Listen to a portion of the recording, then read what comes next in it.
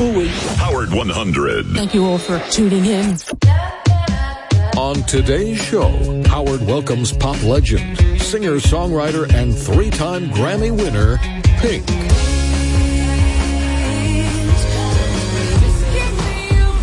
Pink will come in and perform a little bit, and that woman sings like a motherfucking angel, Pink.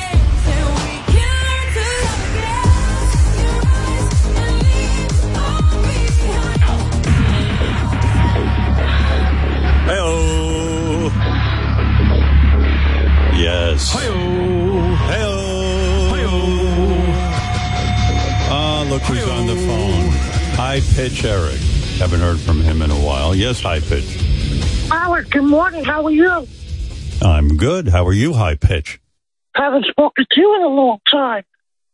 All right. What can I do for you? Well, I'm home from the hospital. I had 3 surgeries. Oh, my goodness. Wow. And Sounds like a waste of money. I can't wait till you have my favorite singer on this morning, Pink. I have a crush on her. Really? Wow. Well, look at you into girls all of a sudden. And Is that one of the operations they did on you? Yeah, they did something to his penis, and now it gets excited for women. one of my favorite songs from Pink is Raise Your Glass. Raise Your Glass. Actually, that song, that was from her greatest hits album. She,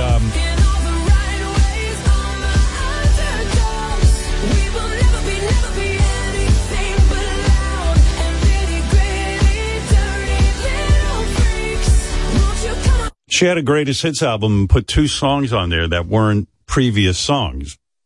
And I guess talk about positive thinking, she put these 2 songs on her album and they both turned into hits. So they were her greatest hits. Yeah. Wow. I mean, it's weird, right?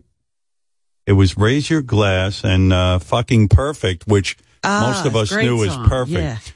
Yeah. But the original song was Fucking Perfect, and then they put out, a version for radio. Made a wrong turn once or twice. No, whatever. I'm not going to. I'll wait till she comes in. Yeah. Dude, I love her. She's so hot and she's so adorable. I love her. She's so cute. Well, I'll tell you what, cute? and adorable. But what I'll give you a preview. One of the songs she's going to do live with her band, and she's got a whole big band she's bringing in, is "Fucking Perfect," which is. Oh my God! I can't wait. All right, Eric. There you go, Eric. Excited about Pink. I missed you. All right. Well, good. I'm glad you missed me. I missed you. I missed Robin. And I missed the whole crew. All right. Well, my surgery was 6 hours long. What was the surgery? So I had my 2 hands to carpal tunnel and the fusion where they had to cut the front of my neck and go all the way down to my spine. Wow, that's some. Jesus. Wow. Can you imagine? Carpal tunnel. What? How would he get carpal tunnel? He doesn't repeat any movements that much. You know what I mean? Carpal tunnel. I don't even know how he would get that. Well, I work so hard at my computer. Yeah, but I have to use my computer for work. I see. What work? And then after the carpal tunnel, after the surgeries.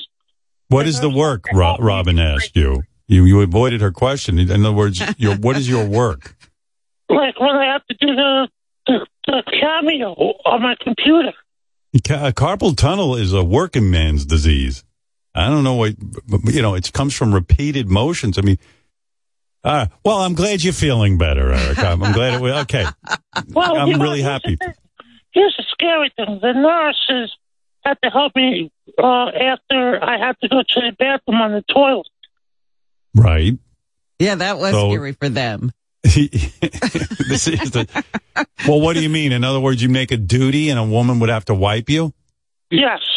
Oh, my God. Poor nurses. I mean, my daughter is a nurse. She's a nurse practitioner, and I'll tell you, she works hard. But, man, when you got to start wiping Eric's ass, That's fucking crazy. Can you imagine that? I mean, Robin, you were a nurse. Could you imagine wiping his ass? No. No, right? Well, you got out. I got out before it happened. I would have been there. You would have been. Wow. But I have a powerful bidet on my toilet now. Right. All right, Eric. Listen, good to talk to you. Glad your operation. Glad you're all better. Yeah. Right. Do me a favor. Can you tell Pink I say hello, please? We'll see. I might forget by then. You know, I got a lot on my mind. Thank you, Eric. All right. Thank you, Howard. Yep. Bye. I would just take a giant fire hose on that ass. Like, I would blow out all the whatever's in there. I wouldn't go in for the wipe.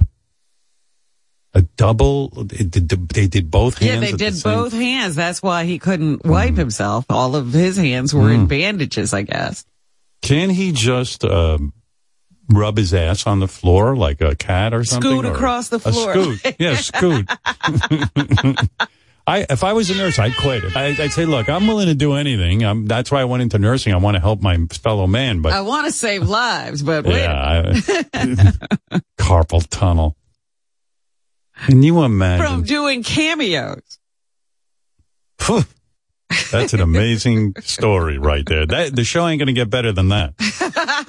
So you can tune out now. Doesn't get more moronic than that. That is crazy. I don't even know how he got an operation, how he afforded an operation. I don't get the whole thing, but I happen to know a lot about carpal tunnel syndrome. My man, and may rest in peace, Dr. Sarno wrote quite a bit about that. So, yeah. But what can I tell you? All right. Anyway, if I sound a little discombobulated this morning, it's I'm dealing with my mom, and my worst nightmare happened. I got a message from the place where she's at, and last night I got to go to the bathroom and check my phone, and was like, no worries, everything's fine. But there was a pipe that burst above my mother's apartment, and so water came streaming. So they had to move her. And I'm just anticipating, like, I was excited. Today was like an easier day because, it's the sort of the end of our week of shows. And then, I just want an easy day at this point in my life. I don't want aggravation. To take a deep breath and relax after the show. I'll be honest. I've gotten to the point in my life, if anyone gives me aggravation, I just don't want to be around them anymore or hear from them. You know what I mean? I just want to be left alone. You know what I mean? I really do. I'm being honest.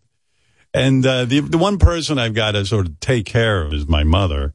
Yeah. And I do that begrudgingly. But I do it because who else is going to do it? It's my job. But, so it was just like, oh, the pipes, but don't worry, it's fine. We moved her. And there's a dialogue that's going to happen as soon as I get off this show today that I'm going to have to call my mom and go, hey, Mom, you're not going to believe what happened. You can always have the conversation without having the conversation. As soon as I saw it, I started doing the conversation in my head, and it's already happened, and I don't even want to make the phone call. You know what I mean? It's just like... You know how it turns out. There's something horrible, something terrible happened last night. Mom, I know what happened. What? I know what happened. I heard the news. How did you hear the news? How do you know what happened? It's horrible. I got a message from the guy who runs the place. He told me it was terrible. You're not going to believe it. All of my things, they had to move me in the middle of the night. That's not my betting. And after all, I have my television and my hearing. I mean, to move is not a simple production. And Mom, it's going to be okay. And then, listen, my pajamas, everything's soaking wet.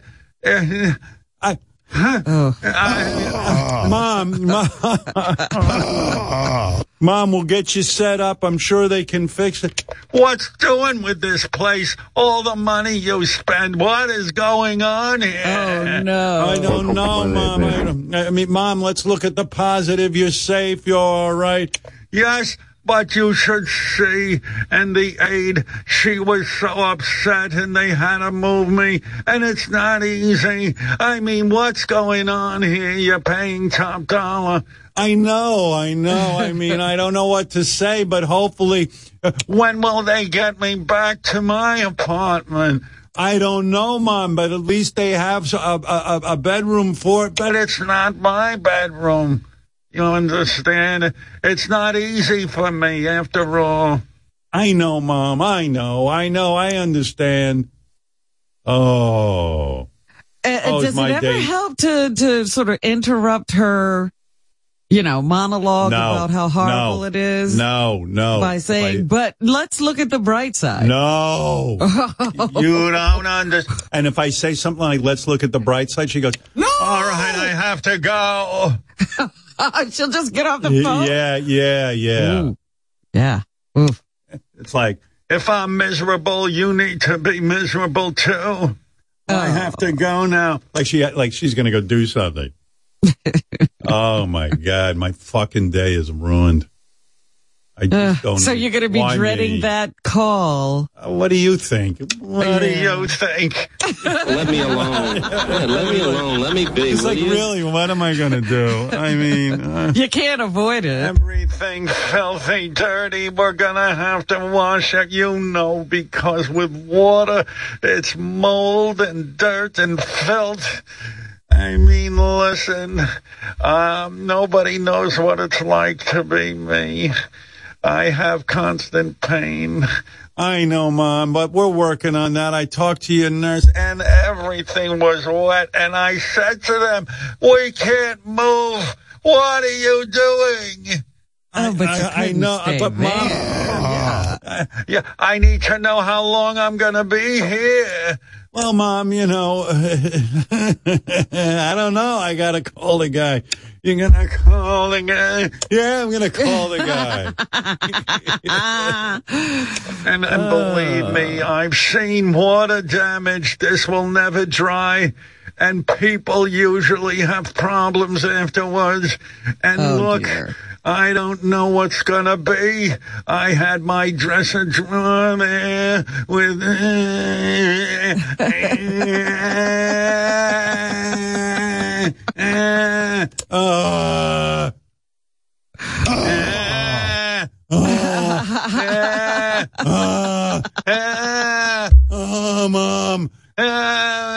Mom. Helen, Mom.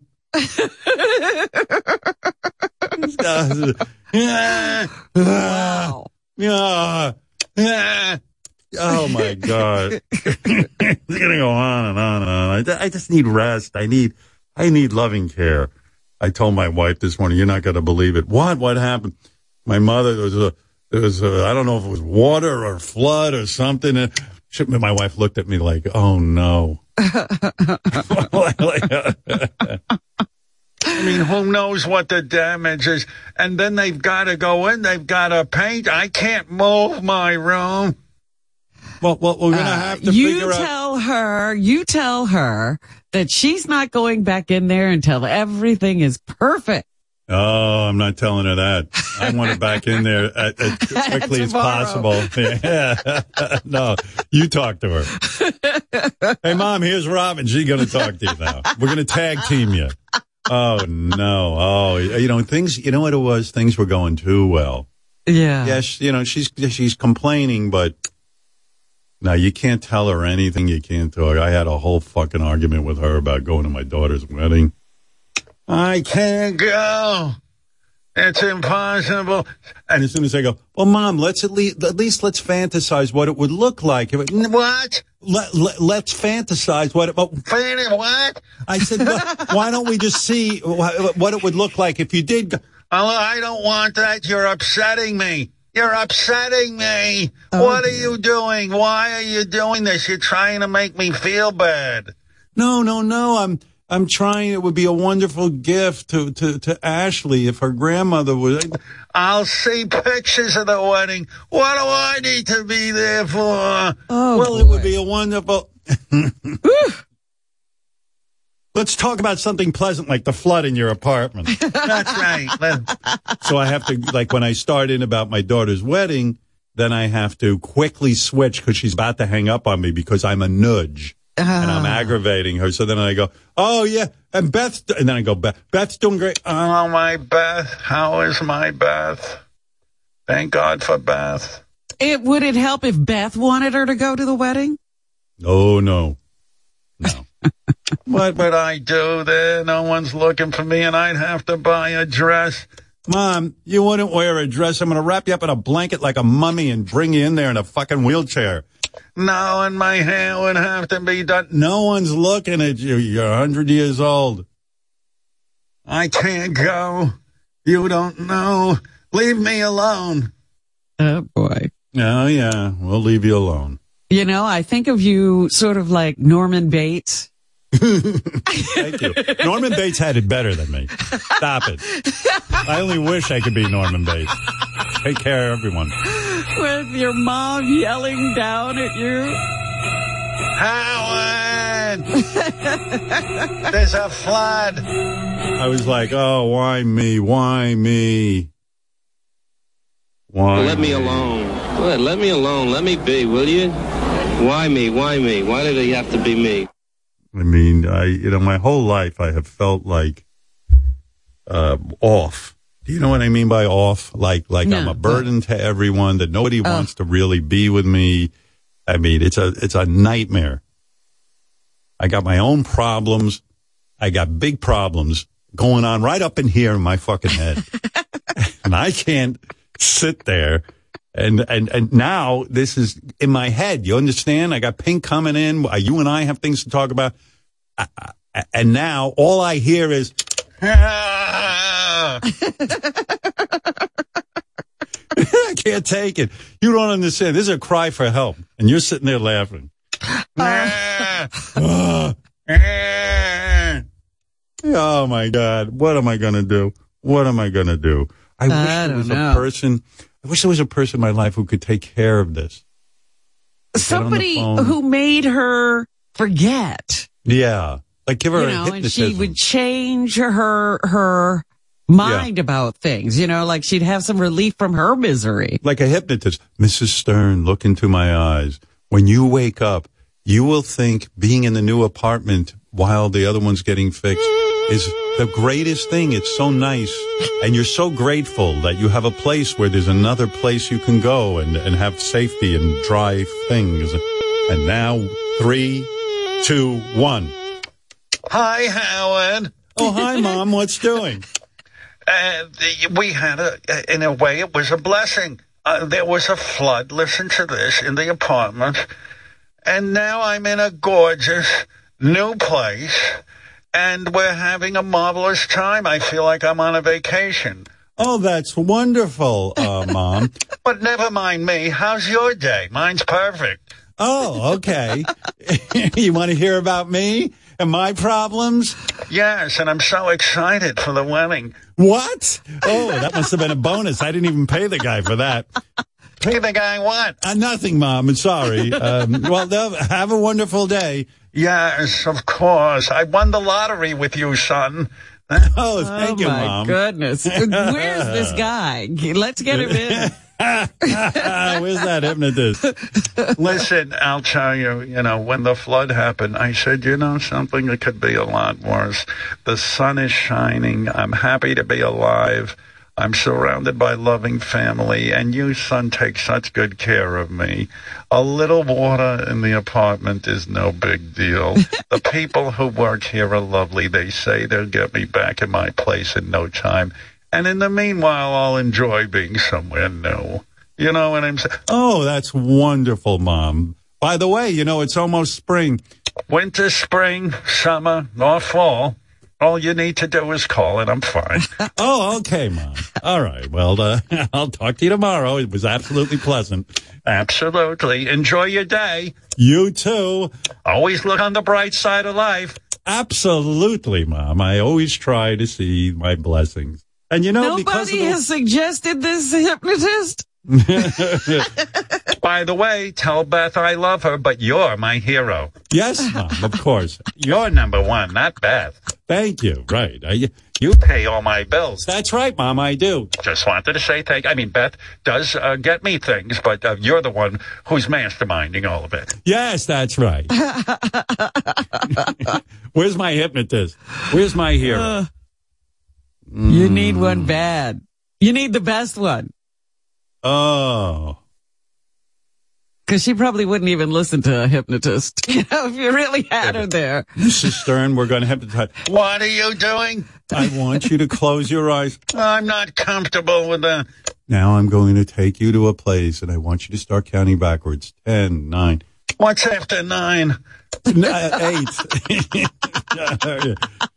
And now, Mrs. Stern, yes, you're happy. Happiness is a state of mind. What? I can't hear you. Happiness is a state of mind. Talk louder. I want you to come to a place with me, a place. I'm not going anywhere with you. Who is this fakakta maniac? I'm calling the police. Howard, call the police. I don't know how to call the police. I don't know how to do anything for myself. All right, I'll call the police, Mom. I'll call the police, get rid of the hypnotist.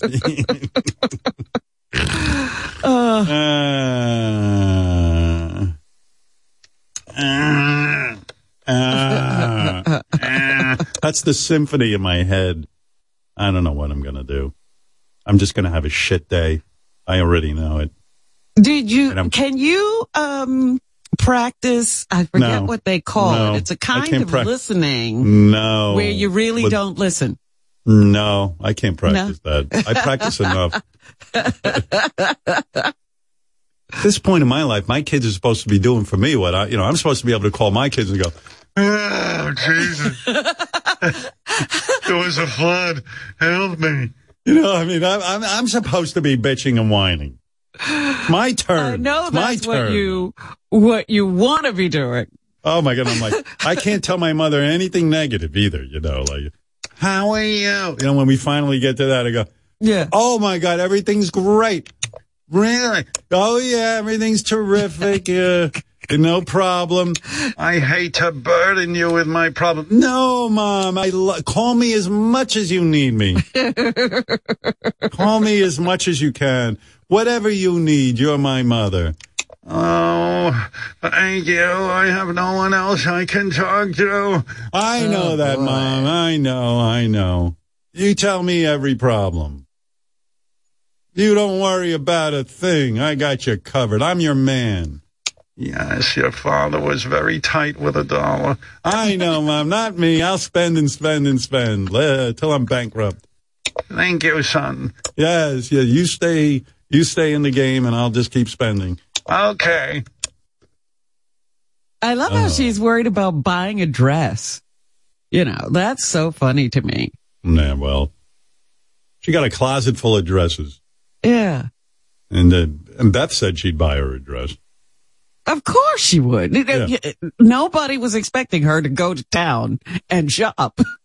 Yeah. Like my mother hasn't bought anything for herself in the last 15 years. Beth buys her everything. She goes online. Howard. What is it, Mom? Listen, I hate to burden you. Oh, really? I didn't know that.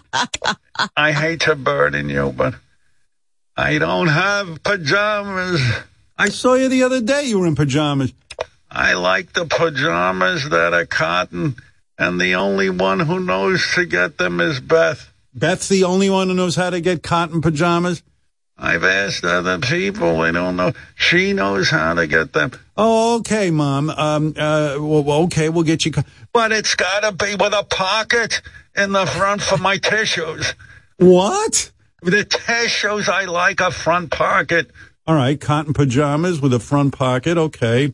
And I've lost weight, so it has to be the right size. I understand. Okay, we're going to get you a few pair. What? I need one pair. No, Mom. I want to get you a few pair of pajamas, and you'll try them. I don't need a few pair. I just need a pair of pajamas with a front. Mom, I don't know your size. Beth doesn't know your size. You're going to send you a couple of pair. If you want, you could send back the ones that don't fit. What do you mean send them back? Well, you put them in, they give you a packing slip, and you put a pack. I don't know how to do that. Maybe the aide could do that. I don't want to. I mean, if they don't fit, maybe. Mom, I tell you what. Try them on. Whatever fits, fit. Whatever doesn't fit, we'll come and we'll take back the next time we visit you. Oh, I hate that you have to get so many pajamas. You should only buy one.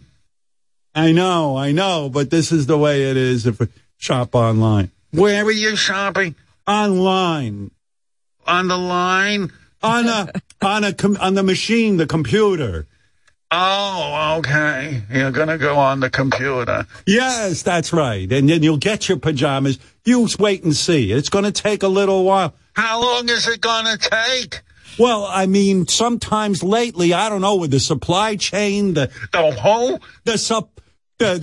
country is since the COVID. Who's that elephant? No, ever since the COVID, sometimes it takes a week or two. A week or two?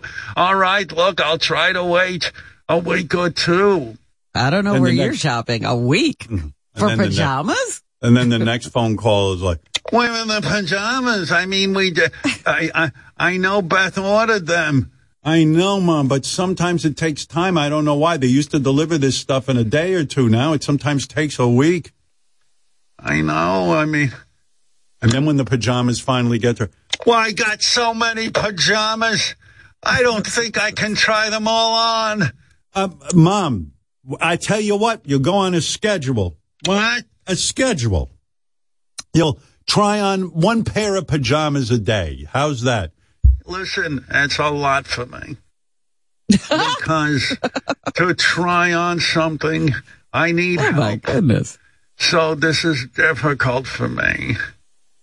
I know, Mom. I know it's hard. I try on a pair. Maybe the first pair will fit. Well, first you try on the top. Oh, no. Listen. Nobody. Let's just get through the tops. Oh, no. Then she puts them on. Then it's like, listen, I'm calling you good news. We put on the pajamas. They're terrific. Oh, thank God. I don't know if I'm going to try on the other pair. It's a lot for me. Well, all right. I'll come back and get the rest of them, and we'll take them off your hands. Well, maybe I should try them on, because what if they fit? But where am I going? I don't need so many pajamas. I go, well, why don't you do this, Mom? Every day, try one on if you feel like it. If you don't feel like it, don't try them on, and keep them there. And how will you return them then? Well, we'll see. Don't worry about it. They're not that expensive. I hate to waste money. All right. Well, you're wasting plenty of money. What? I mean, nothing. Every day you're wasting money. What? It's exhausting. Do you think you're listening to you 20 years from now? You know what? Yes. No. Yeah. What do you mean Robin's on the phone? That's the other. I said, Mom, are you hearing from your friends? What? I said, are you hearing? I said, it would be nice. Why don't you speak to your friends on the phone? I call. But listen, between you and me, it's hard to talk on the phone. It hurts my voice. Oh, okay. So you don't want to talk on the phone? Well, to you I'll talk, to complain, but other people, no. 20 years from now, let me tell you my fate, okay? Since you asked. I'll give you the crystal ball. In 20 years, I'll still be taking care of my mother. She's going to be 125 years old. And there's going to be no time for me to complain. So, no, I won't sound like my mom. I'll be like, huh? Hi, Mom. Hello. I'll be in that room with her. I can't believe there was a flood. There's a flood. Oh, dear. Oh, she's not going anywhere. She's doing just fine. Yeah, I'm not looking forward to the rest of the day. She's crazy. I raise the heat in here I turn the air conditioning off by 1 degree and then it gets too hot and then I turn it down and it gets too cold. You don't have, but there's no sweet spot. There's just these two. No. It's too, it's like there's just one after the other, and one is too cold and one is too hot. Goldilocks. I need a half a degree. They don't make that, do they?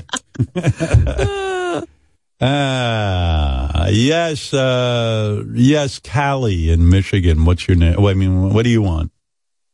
Hello? Hello? Hello, yes, darling. What can I do for you? So everyone has a similar situation, or they don't, but my mother could be. I can't believe what you just said. You know what you just said, Callie? You said, everyone has a similar situation, or they don't. Think about that sentence. That's an amazing sentence. Well, she did include everybody.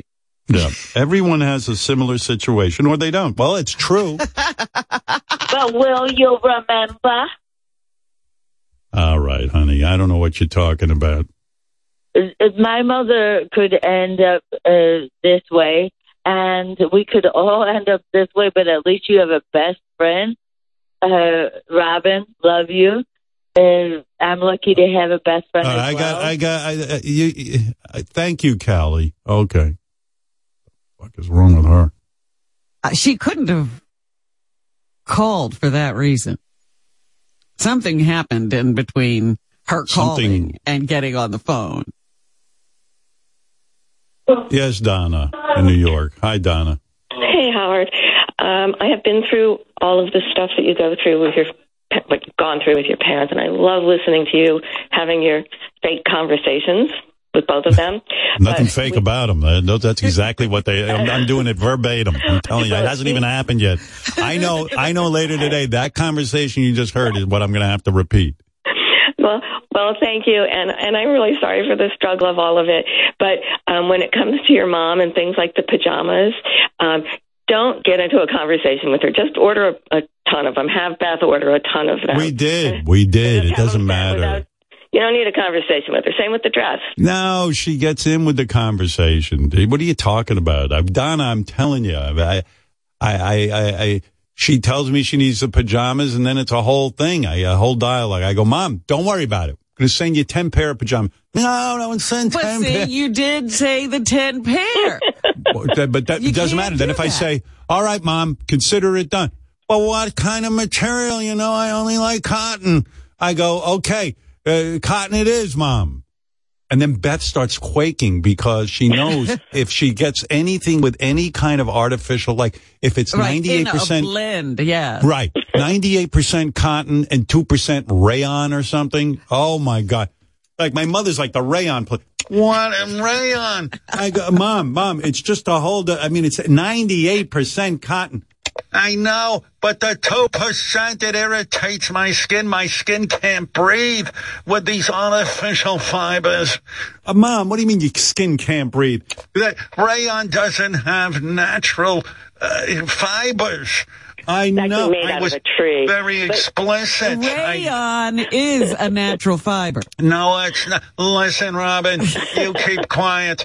I'm telling you, you don't know. Rayon is nuts. Right in. I like cotton. That's what I mean. You see how you're getting sucked in? You're trying to convince her? You get sucked in. You see how you engaged with her? Oh, my God. And then Beth can do no wrong in your mother's eyes. Just tell her it was Beth's idea. No. And Beth can do no wrong, but if she got rayon, Beth can. Well, Beth didn't buy these, did she? It's rayon. Yeah, what are you trying to do? Ruin Beth's reputation? Rayon is my kryptonite. Oh, God. I live a distance from where my folks lived, and I was ordering their appliances for them. Oh, forget that. It would show up, here's your new dryer. Yeah, I've done all that. Thank you for your inspiration. No, it's just horrible. My whole life I got lectured about rayon, and I only wear natural fibers. This rayon, it's terrible. Your skin doesn't breathe. I always thought I was She's suffocating. thinking it's some synthetic fiber from the 70s. It is not. It's a natural fiber. She claims her skin doesn't breathe. I didn't even know your skin could breathe. I didn't know what your skin does breathe, yeah. Well, she says her skin can't breathe. I said, breathe through your mouth and your nose. It's enough. You're getting enough oxygen. The rest of you don't need to breathe. Let your skin take a break. You're killing me with these pajamas. They're suffocating me. Oh, my God. And if they're bad pajamas, you don't hear the end of it. I can't wear. Listen, I don't mean to complain, but I can't wear these. It's rayon. Oh, I don't understand. I'm going to go talk to Beth about it. Talk to Beth? She's the one who got these. I know. But she's thinking rayon is polyester. It's not. She should have learned that long ago. No, she doesn't know. She hasn't learned that. You teach her. You call her and teach her. Do me a favor. I'm going to give you the number after the show. You can talk to her. She'll hang up on me. You know that. That Robin called. I hung it right up.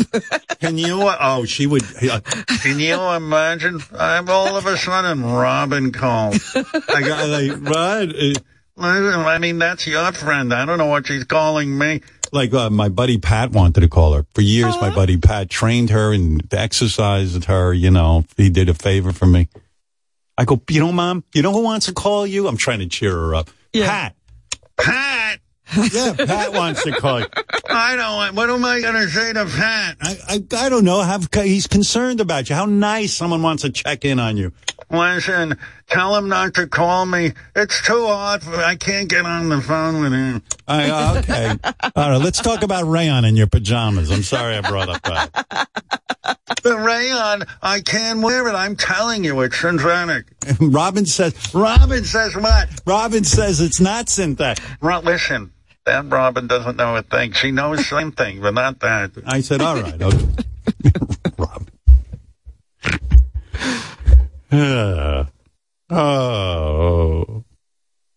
Woe is me. Help me, Robin. I'm drowning over here. Throw me a lifeline. You've got it easy. I know. I feel for you. I don't know how you get through all of these conversations.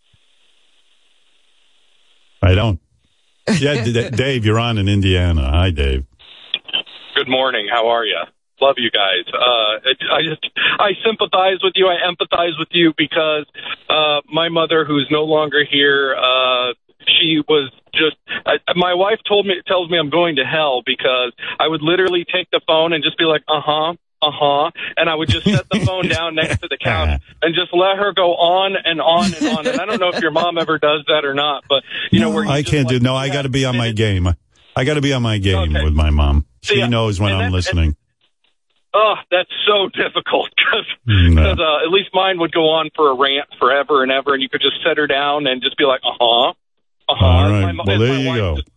Yeah. So, anyways, good luck. I love you guys. Sorry. Well, I do have therapy today. That's good. Oh, so after you talk to her, you can complain about her to him. It's probably backing up the Brinks truck now. I'm going to need extra sessions. That's going to cost it. What do you need? I like when my mom goes, what do you need a therapist for?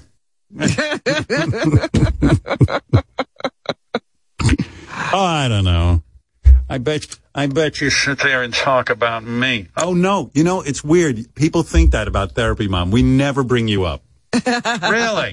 No, we never bring you up. It's not about you. Oh, I thought you're sitting there telling them, oh, my mother didn't do this, my mother didn't do that, my father, believe me, you had it good. And nothing, I didn't have a mother. My father, he threw us out of the house. You had it plenty good. And just remember your father loved you. All right. Well, she does make a point. Your father never threw you out of the house. There you go. You would have liked to. No, Mom, I never bring you up in therapy. Why would I? You're perfect. Believe you me, I'm perfect. I've sat and made meals and you'd say, and you'd follow me around. Ma, you're a mama's boy. No, Mom, it's typical for a little child to call out to their mother. You were a mama's boy.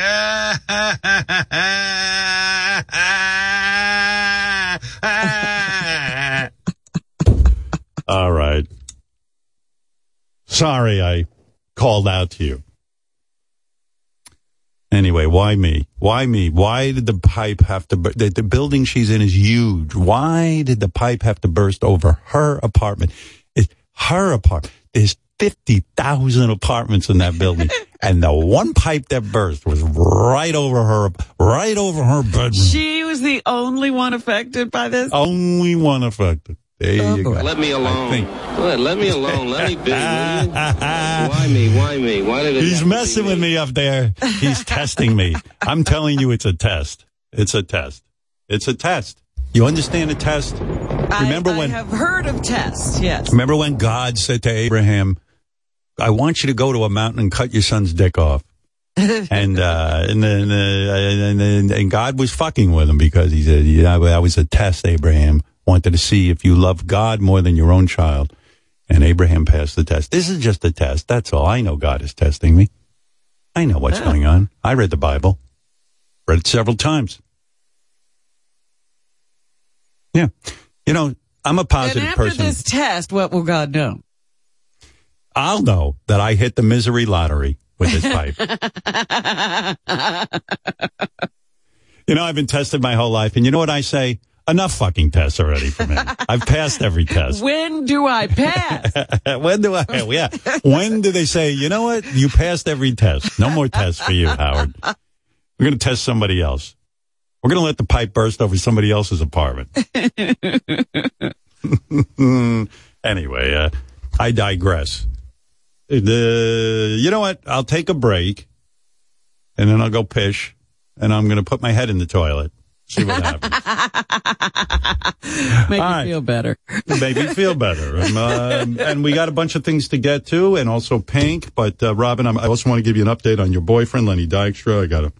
Oh, you've been promising that, and I've been so glad that we hadn't gotten to it. Yep. And, so let me just tell you, cocaine. Looking good, Robin. Alex, you're on the air in Canada. Hello, Alex. What can I do for you? Hello, Stern. What's going on? Hey.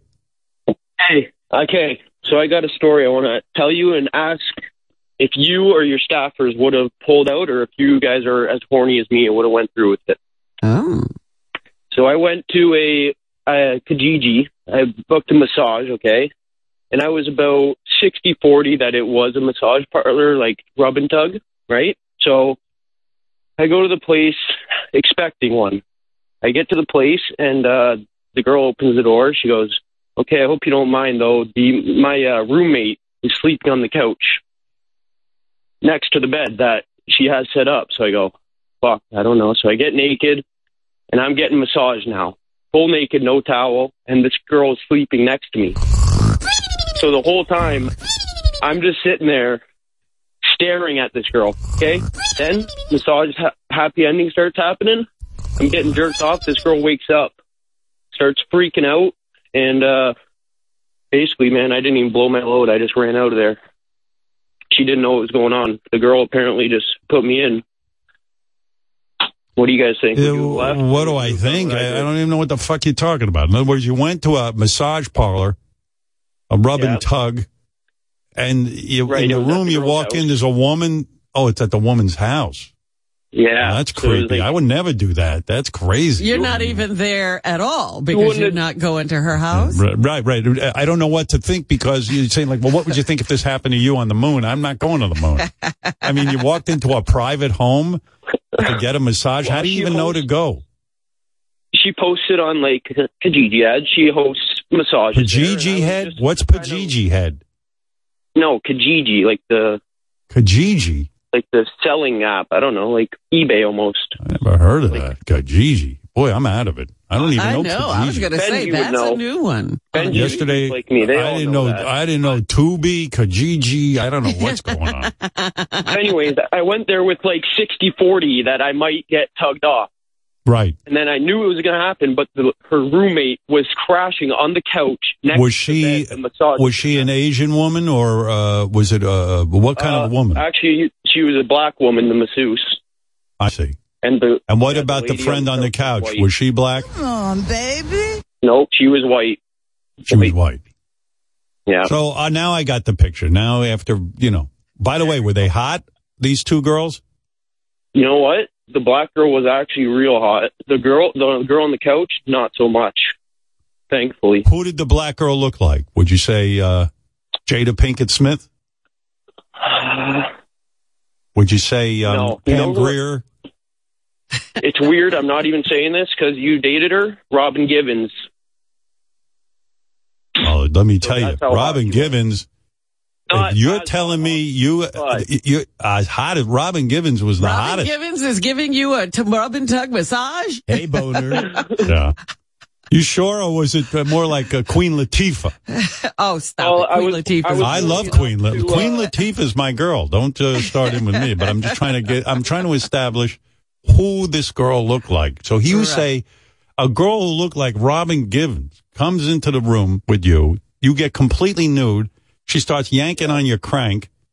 The white girl, who'd the white girl look like? Did she look like, Boy, I couldn't even put a picture.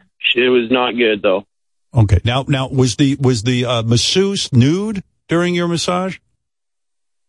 No, she wasn't. That would have been, an extra 50. She asked me that before the massage, before she started jerking me. Oh, so you went in, she says, take off your clothing, and if you'd like me to be nude, that'll be extra $50. Right. How much was the actual massage without the nudity? It was $100. Okay. And what does she wear during it? Is it at least a sexy outfit? Yeah, she was pretty hot. She had like real short shorts on. She had a nice ass. I like that. And I was able to grab her ass when she was jerking me off, but that's nice. I didn't have to pay for that either. What kind of top is she wearing? I think she had just a little tank top, like white shirt on, like girl white beater version. I picture her without shoes. Was she wearing shoes? You know what? I didn't even look down at her feet. I was so nervous going in, man. I thought I might have went into 6 guys just waiting to beat me up. I didn't know what. Exactly. You're a brave man, I'll tell you that. I mean, what a guy won't do for a hand job. And, I don't know about brave. Well, and what style hair did she have? Did she have an afro style? Did she have the natural look, or maybe braids, or maybe even straightened hair? What did she have? I think she had it up in a bun. But in a bun. Yeah, I like curly, that. Like a ballerina. Classic hair, though. Yeah. Yeah. Now, and she laid you down on a bed, you say, not on like a board. So, no, it was like a board. It wasn't even a bed. It was in the living room. The board was right in center in the living room. That was also basically connected to the kitchen. That's the kind of apartment I was in. Were you there alone, or in other words, was there a guy leaving when No, there was no waiting room. No. Do you see her wash her hands first, or because she could have just jerked off? She did wash. She did wash. No. Did she scrub your balls and your? Did she wash down your genitals, or she didn't even get started with that? You know what? She didn't even care. That's actually gross. She didn't even make me wash my balls or ask. Does she say anything dirty? Like, does she spend any amount of time just like kind of rubbing you like in a legit massage way, or is it just right in on the dick? Oh, no, you get a full half-hour massage. Oh, that's nice. And then she jerks you off. Yeah, so, I mean, it is a legit service. You're very legit. I mean, were you not kind of concerned when you see her friend passed out on a couch laying there? I was very concerned because this is what really is creepy. She was turned the other way, right? So, all I saw was the back of the head. And the girl, masseuse, goes, "Okay, my friend's sleeping on the couch." So I'm like, fuck, is this a guy? I couldn't really tell. for about the first 15 minutes. Then she finally turned over. I'm like, okay, it's a girl, thank God. But, and when she woke up, she goes, "Oh my God, someone's getting a hand job right in front of me." Like, well, what does she say? Why is she freaking out? She didn't know her friend is into this? No, she knew. She, like, obviously she knows what's going on. There's a fucking massage table in her living room. But I was probably, if she would have pointed my dick toward her, I would have hit her with my jizz. Like, that's how close I was to her. So it definitely freaked her out. She's like, "What the fuck? What the fuck?" Maybe she wanted her roommate to warn her at least before. I see. Hold on a second, will you? Oh, hey, it's Andrew Dice Clay. What's up, Dice? This guy on the phone right here is a fucking pussy. Come on, what are you bitching about? You got one whore on your dick and the other one on deck. You're living the fucking life. Come on. You think he should have just like laid there and come, right? You should have shot a load on the chick on the couch. You know, ugly chicks need love too. Come on, who we fooling here? Well, what's the deal? You know, I tell you what, I got a great rub and tug spot by my house. I go in once a week, let 10 of those Asian whores slap my dick around like it's fucking karate class. Ow! Well, Alex, you know, Dice makes a good point. Usually he's a little gross, but he's saying you're a pussy. Dice would have been turned on if the woman went screaming out of the room. You know? I gotta admit, I feel like a little bit of a moron right now. I'll fuck anything and I got pussy being thrown at me day and night. You know, I gave my landscaper the other day extra $5 to suck my balls. I got jerked off on a Ferris wheel. I'm telling you, I dropped my goo all over the people's heads. You know, this guy's telling me he didn't come, motherfucking loser. Well, I mean, it's true, and he paid $100 that he didn't come, Dice. $100. Yes. No, you gotta spray your goo. You know, the other day I'm with the family, right, over at the zoo. Yeah. I jerked off everywhere. I fed the monkey, then he jerked my cock. Ow! Well, Alex, I guess you feel foolish. I'm thinking about what Dice is saying, and he makes a good point. I mean, you're laying there on the table. You got a woman who looks like Robin Givens giving you a hand job, and you fucking go running out of there like a little girl. You didn't even come. I mean, what'd you do? You grab your clothes and run out of there? Yeah, I grabbed my balls and I got out. I put my undies on and booked it. Wow. So you went out on the porch and everything in your underpants. Well, it was a hallway. It's a complex. So I'm in the hallway. I see. I threw my pants on in the hall, got out. Ran out of there like a little girl, Dice. Yeah. Fucking unbelievable. You know, the other day, right? I told my plumber clean this pipe, and she licked my shit until it was squeaky clean. You know, that's right. I got a female plumber. You know, that's who I hire. You know, right. I tell you what, I'll get jerked off in a shit-filled porta potty. I don't give a fuck. Wow. Yeah. I was at the circus the other day, Bonham and fucking Bailey. My cum went right into a clown's mouth. Hey, Alex. Well, I mean, so when you got home, did you jerk off or I mean, you must have blue balls. Yeah, as soon as I got home, I jerked off. But I got, like, the whole ride home, I was, like, oily from the massage, and I was just, like, in a fucking shock. Like, I was still horny, but I was shocked and, like, oily. It was just a mess. I drove. What did the masseuse do when you ran out? She was like telling me. All right. Thank you, Dice. All right, I'm gonna. I just wonder what did anybody try to explain to the screaming girl what was going on, or did they just ignore her? No, they sat her down. They had a little counseling session with her. Everything was fine. All right, Alex. Well, another massage story. I mean, it's kind of crazy. I wonder if you were set up in some way. You know, I mean, what do you mean?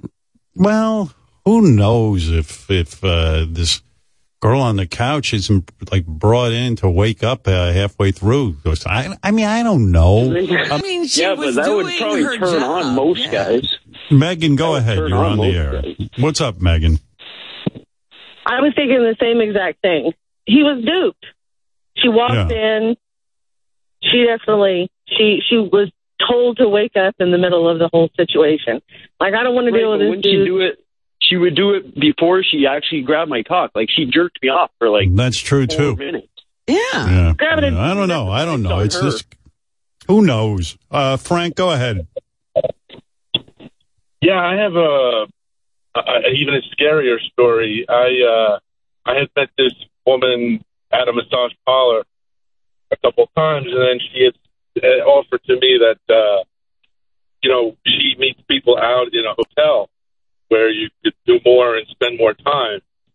So I took her up on the offer, and it was a really nice, well-to-do major hotel, and she was super hot, and I got there, and both got naked, and she straddled my back and started to give me a massage, and then she started to, she was laying on my back, so I thought maybe she was doing, a body-to-body rub, and then she didn't move for, a minute. And then it was 2 minutes, and I started saying her name, and she didn't answer.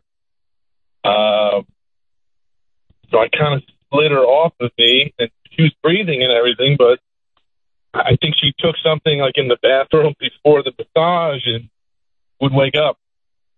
So I kind of panicked, and I got dressed and left.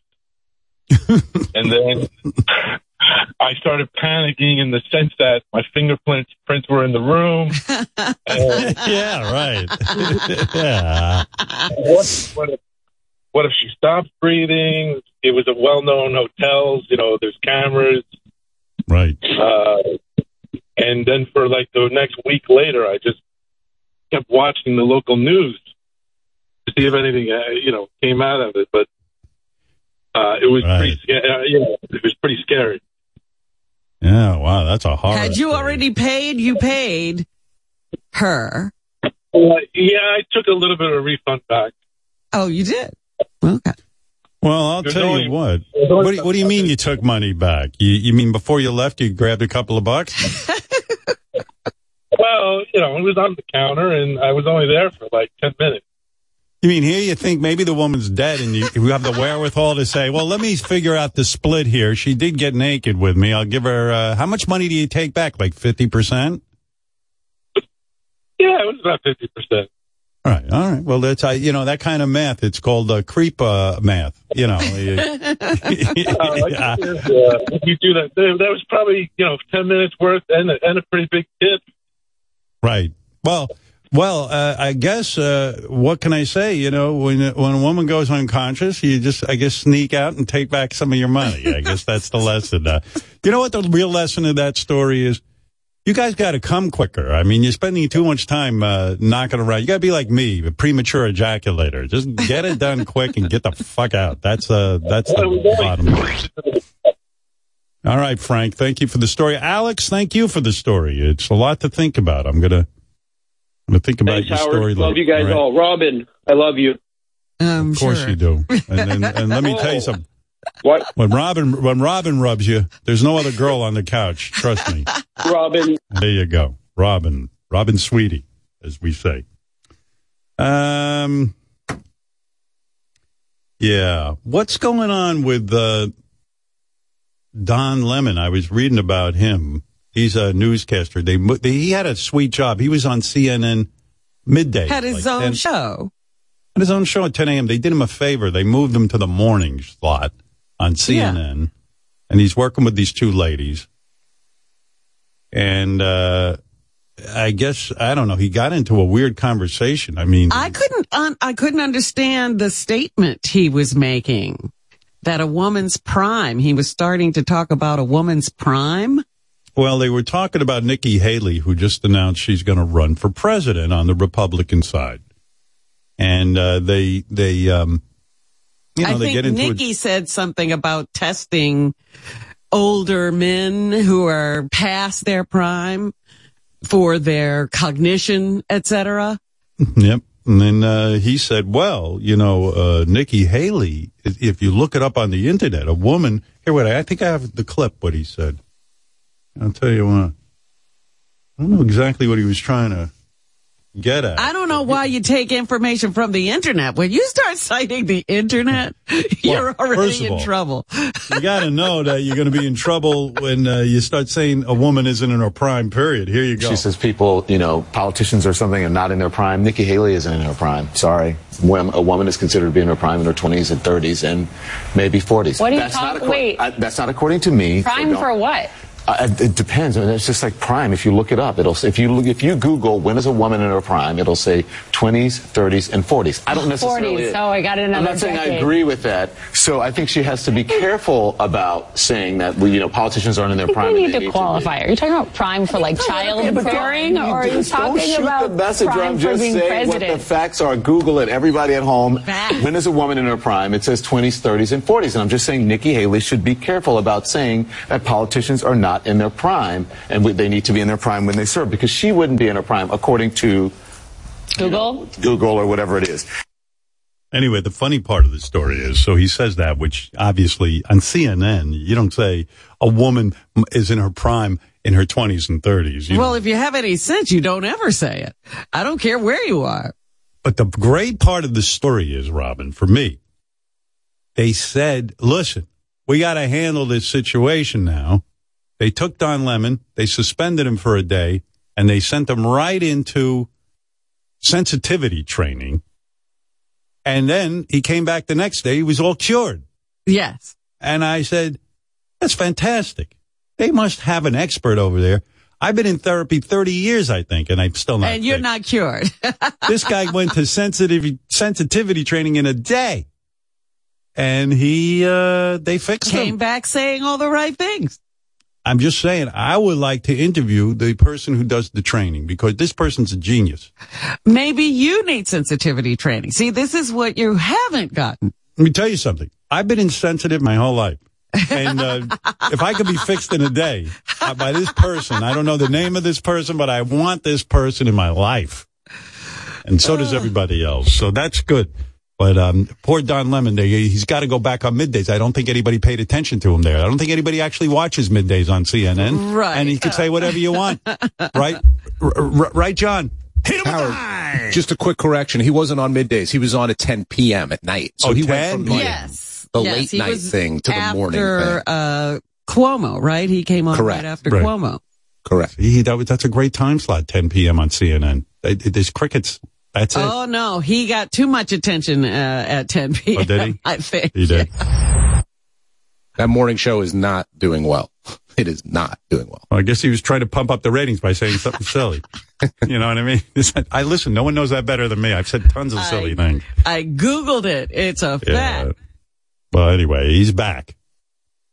He's back on the air. And cured, according to you. Well, listen, I mean, who knows? You know, in our society now, somebody says a little something, they'll right away get rid of you. So at least they gave him the sensitivity training, and now he's all fixed up, and they're going to put him right back in. Out. Yeah, he apologized on Twitter. He wrote, the reference I made to a woman's prime this morning was inartful and irrelevant, as colleagues and loved ones have pointed out, and I regret it. A woman's age doesn't define her either personally or professionally. I have countless women in my life. Boy, they really did teach him something. Look, I couldn't have said it better.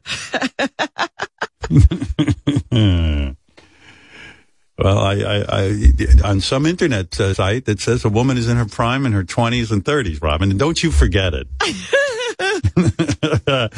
I did want to give you a report on your boyfriend, Lenny Dykstra. You know, Robin has many admirers. I don't need to tell you that if you're a fan of the show. Over the years, many men have tried with her right on the air. Good, Robin. Exactly. Lenny's thing is right now. He wants to go down on you in the worst way. So ridiculous. Oh, Robin, stop it. Robin, it would be an honor. Man was a major league baseball player. Down on you. That means what? It means he's famous. Be careful. Is he in his prime? Absolutely. He's in his vagina-eating prime. I want to go down on you.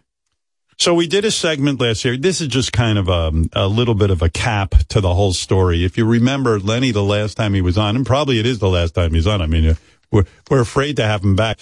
We put him up in a hotel for Jep Horny. Remember Jep Horny, the bit? Yes. We did a fake Jeopardy thing. And Lenny, let's just say Lenny was difficult at the hotel. He was hard to manage. Yes. We had a hard time with him. It was a sex trivia game between Ronnie, the limo driver, and Lenny. And, because they're the two biggest women experts on our show. They know everything about going down on a woman. Well, they say they're women experts.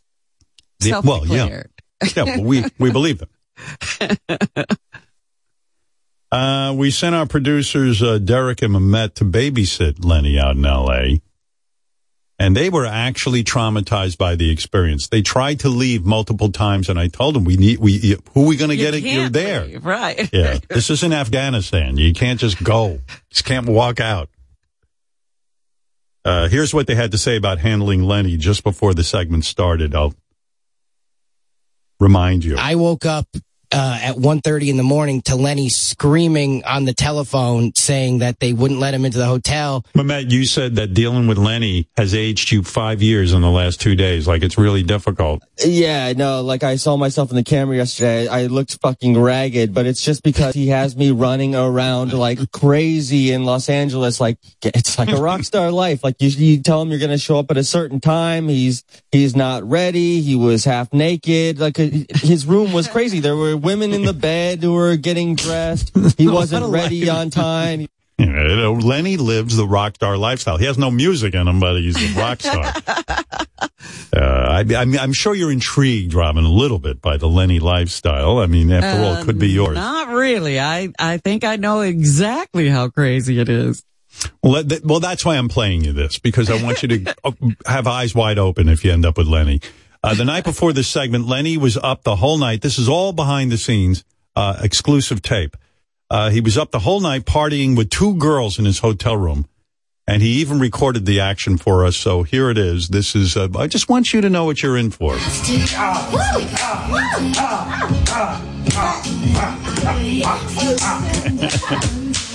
That's real tape. Oh, man. Yeah, that don't hurt. I like it. Wow, you like it? I like it. I'm crazy. Wow, fucking you. What a fucking Rick. Let me see that bush over there. Let me see that bush. Hey. Wow, look at that fucking, that's a beautiful pussy right there. Consider this a warning before you jump right in, Robin. Oh, I'm not jumping anywhere. Mehmet said the two girls were, quote, very normal-looking African-American women. Okay. Yeah, and I can't tell who's slapping who. I don't know if they're slapping Lenny or Lenny's slapping them. No, I think Lenny was doing the slapping. You think so? Well. Yes, because he said that doesn't hurt. And we have hours of tape of this. At one point, Lenny got snippy with the girls because he was self-conscious. What? PC's not, he calls his penis PC, perfect cut. I didn't know that. He keeps telling the girls PC's not getting hard, and he gets upset. And here's exclusive tape when Lenny got really down about this. Where's PC? Is your ass done talking? PC's right here. Is PC ready? He's ready. Why is he underneath the goddamn towel? Unleash him. Unleash PC. Unleash PC from No. Now. Unleash PC. Get over here, he will. Unleash PC. Now. Don't give me fucking Unleash orders, PC. Man. As soon as you get here. Unleash PC. This is Unleash PC. I want to see my PC. Can we see? PC? You gotta get fucking excited first, okay? Unleash PC. I'm excited right now. This is so Why can't you unleash fucking painful, man. Unleash PC? What the fuck? Because anything on the fuck PC. Because it's not. What do you think? Why? Why? Because it's plastic. Derek, what was happening there? A lot was going on in that room. Yeah, so Lenny had the girls up. I think, Lenny always insists he doesn't pay for women, but I think, it's easy to find party girls when you have, sort of this upscale hotel, everything's paid for, open bar. So he was partying with the girls all night. We had to be up at like 2 or 3 o'clock in the morning to get him to the studio, but he was up with them all night doing God knows what, but he said they wanted to be spanked. They wanted to be choked. And he was looking for a party, but they kept arguing all night over the music. he didn't like the music that was being set for the mood. So I don't know. There was I'm thinking we might have to turn this audio over to the Attorney General. I'm not sure. There might be a full investigation. Or Tucker Carlson, whoever investigated, yes. Anyway, Robin, fortunately for PC, Lenny's penis, things got back on track when Lenny started sucking the girls' breasts and slapping their asses. And here's some exclusive tape that you need to know about. Oh my God. Wait a second.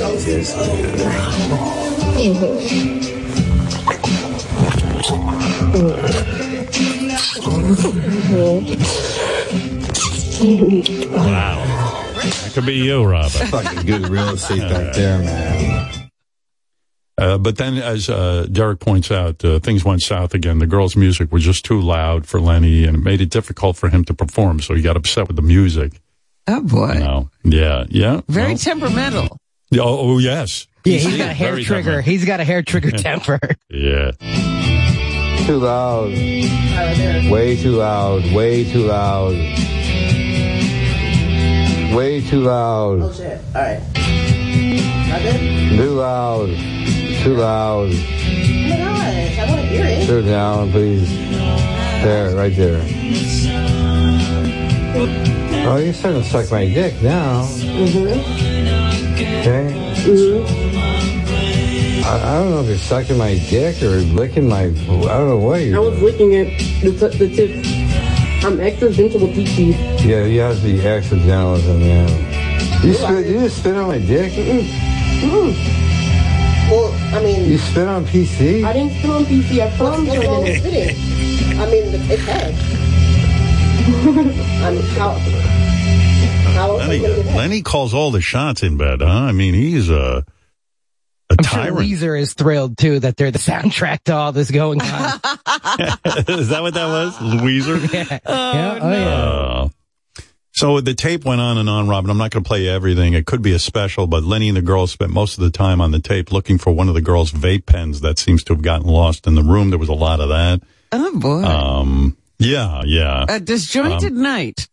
But, most sex tapes do not have this much bickering, but there seems to be a lot of confusion. He doesn't even know these people. How could he be arguing with them? I don't know. He's like the master of sex, but he can only fuck under the perfect scenario. The music's got to be right. The vape pen's got to be there. You don't spit. Don't do this. I got to smack your ass. So I'm just telling you, if you do hook up with Lenny, this is what you can expect, and you've got to put up with it a little bit. That's it. That's who he is. No. Stop I think he just needs a stable woman in his life, Robin. I think that's what you can ground then him. I'm not stable. I'm going to get papers that say I'm not stable. By the way, the next day at the studio, Lenny was hiccuping a lot after his crazy night. Yeah. Oh, yeah. He was a mess by the time we got him to the studio. He hadn't gone to sleep, and, we had to be live on the radio at 3:00 LA time, and he was not in the best shape. Lenny mentioned something about the drug ketamine, and then Ronnie, the limo driver, who was very responsible, expressed concern for Lenny's health and well-being, and I thought this was a sweet moment. I did want to share this. This is Ronnie being a good guy. Problem is, this fucking ketamine dick, you got no chance. I fucking snort this shit. I worry about you, man. Why, bro? You live in that fucking crazy lifestyle. I believe in loving every minute of that. My grandma's 104. It's all about fucking. Yeah, I know, but did your grandmother party like you party, man? Nobody party like me. I know. Like my boys. That's what worries me. Like my boys said, a lot of people got more money than you, but nobody could party like you. Well, there you go, Lenny. What boys say that? I don't know. Lenny claimed hiccuping was from all the gas station dick pills he had taken the night before. He said gas station dick pills. Okay. Yeah, that's what he said. I'm just quoting Lenny. And then Lenny bragged to Ronnie about taking 6 amoxicillin a day. Listen to this. He claims the antibiotic protects him from STDs, so he doesn't have to wear a condom during sex. It's preventative. My goodness. I know, Robin. The science doesn't add up, but here's Lenny on amoxicillin. You only fuck one chick, right? Yeah. So, because of the volume I do, I learned how to build a moat around my dick. I have a sniper on the end of my dick. I take 6 fucking amoxicillin a day. You know, that's for people with STDs. Yeah. There's no way anything gets sick amoxicillin a day. There's no fucking way. So I don't have to worry about pissing blades. Yeah. Saying we're in a code.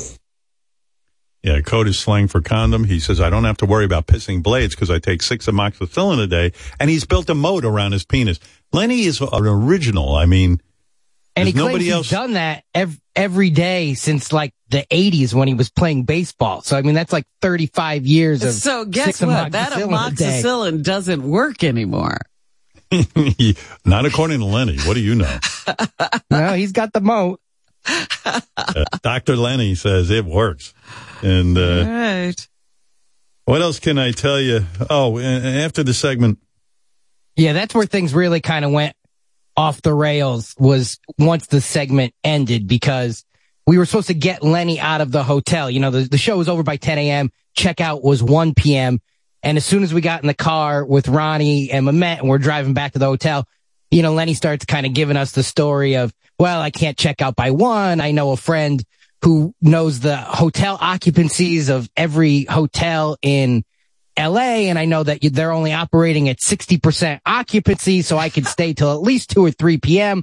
So Mehmet and I basically had to go try to drag him out of the room while he was barricaded in there. But what happened was he had gotten so sick from the gas station pills that he was violently ill when we showed up to pull him out of there. I do have exclusive tape of Lenny throwing up in his room, if you'd like to hear it. Here you go. It's disturbing. It's disturbing, Robin. I'm warning you with peace and love. But I feel you more than anyone need to know peace this. And love. Are Maybe his girlfriend. this will wake me up. Yes. Maybe we can deprogram you. You still feeling pretty sick? Now, keep in mind, this is being recorded from the hallway where there's a door between us. Well, and we had all the hospital staff was like, you know, there were housekeepers and people kind of buzzing around us because the room had to be turned over at 1 o'clock. And at this point, it's like 2. So, you know, he's already over his time and they're telling us we're going to have to pay for another night if he doesn't get out. And, you know. All right, here we go. You still feeling pretty sick?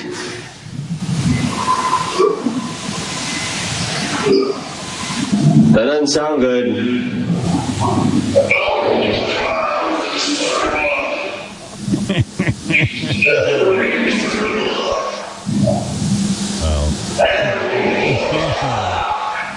Oh my God. That's a real man right there. It's a tough old bird. Lenny, you need a doctor or something? Are you good? I'm throwing up. Okay. You're kidding. You're throwing up. And we were supposed to go to the Pussy Boat that afternoon. You know, that was the whole plan, was that after this, you know, after the week of shows, we were supposed to go document him on the Pussy Boat, but he wasn't in any condition to be going anywhere, so. Well, when Lenny played ball, they called him Nails because he was tough as nails, and that old bird just turned 60 years old, and look at him, still going strong. I mean, that all could be yours, He's only 60? He parties like no one I've ever seen. It's unbelievable. He parties harder than anyone. Don't forget it. Because he won't let you forget it. Yeah, he was in rough shape, and we did arrange for him to spend an extra night at the hotel to recover, and that evening he left in the middle of the night. He also cleared out the minibar. And oh, yeah, I knew we were in trouble when I went to go get his bill at the end of the week, and I said, hey, can I have, you know, the bill for whatever the room number is, 311? And the guy was looking at the computer for a while, and then he said, let me go get my manager. And that's what I knew. There was well, the bill, the story is, it was the hotel room was in bad shape, and it was a staggeringly long room service bill totaling $2,787.23. Wow. I'll give you some of the stats.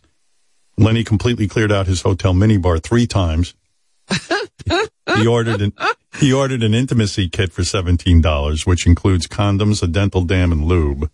Jeez, they have that at hotels? Yep. Which, why I do you didn't need know. that if you got a moat around your dick? I don't. Yeah, well, you don't have a moat around your mouth, I guess. We were charged a $588.95 deep cleaning fee for the condition the room was Of in. the room, yeah.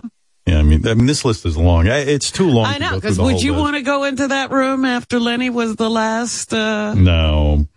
I'll tell you what I'll do. We had a commercial speed reader read the rest of this bill.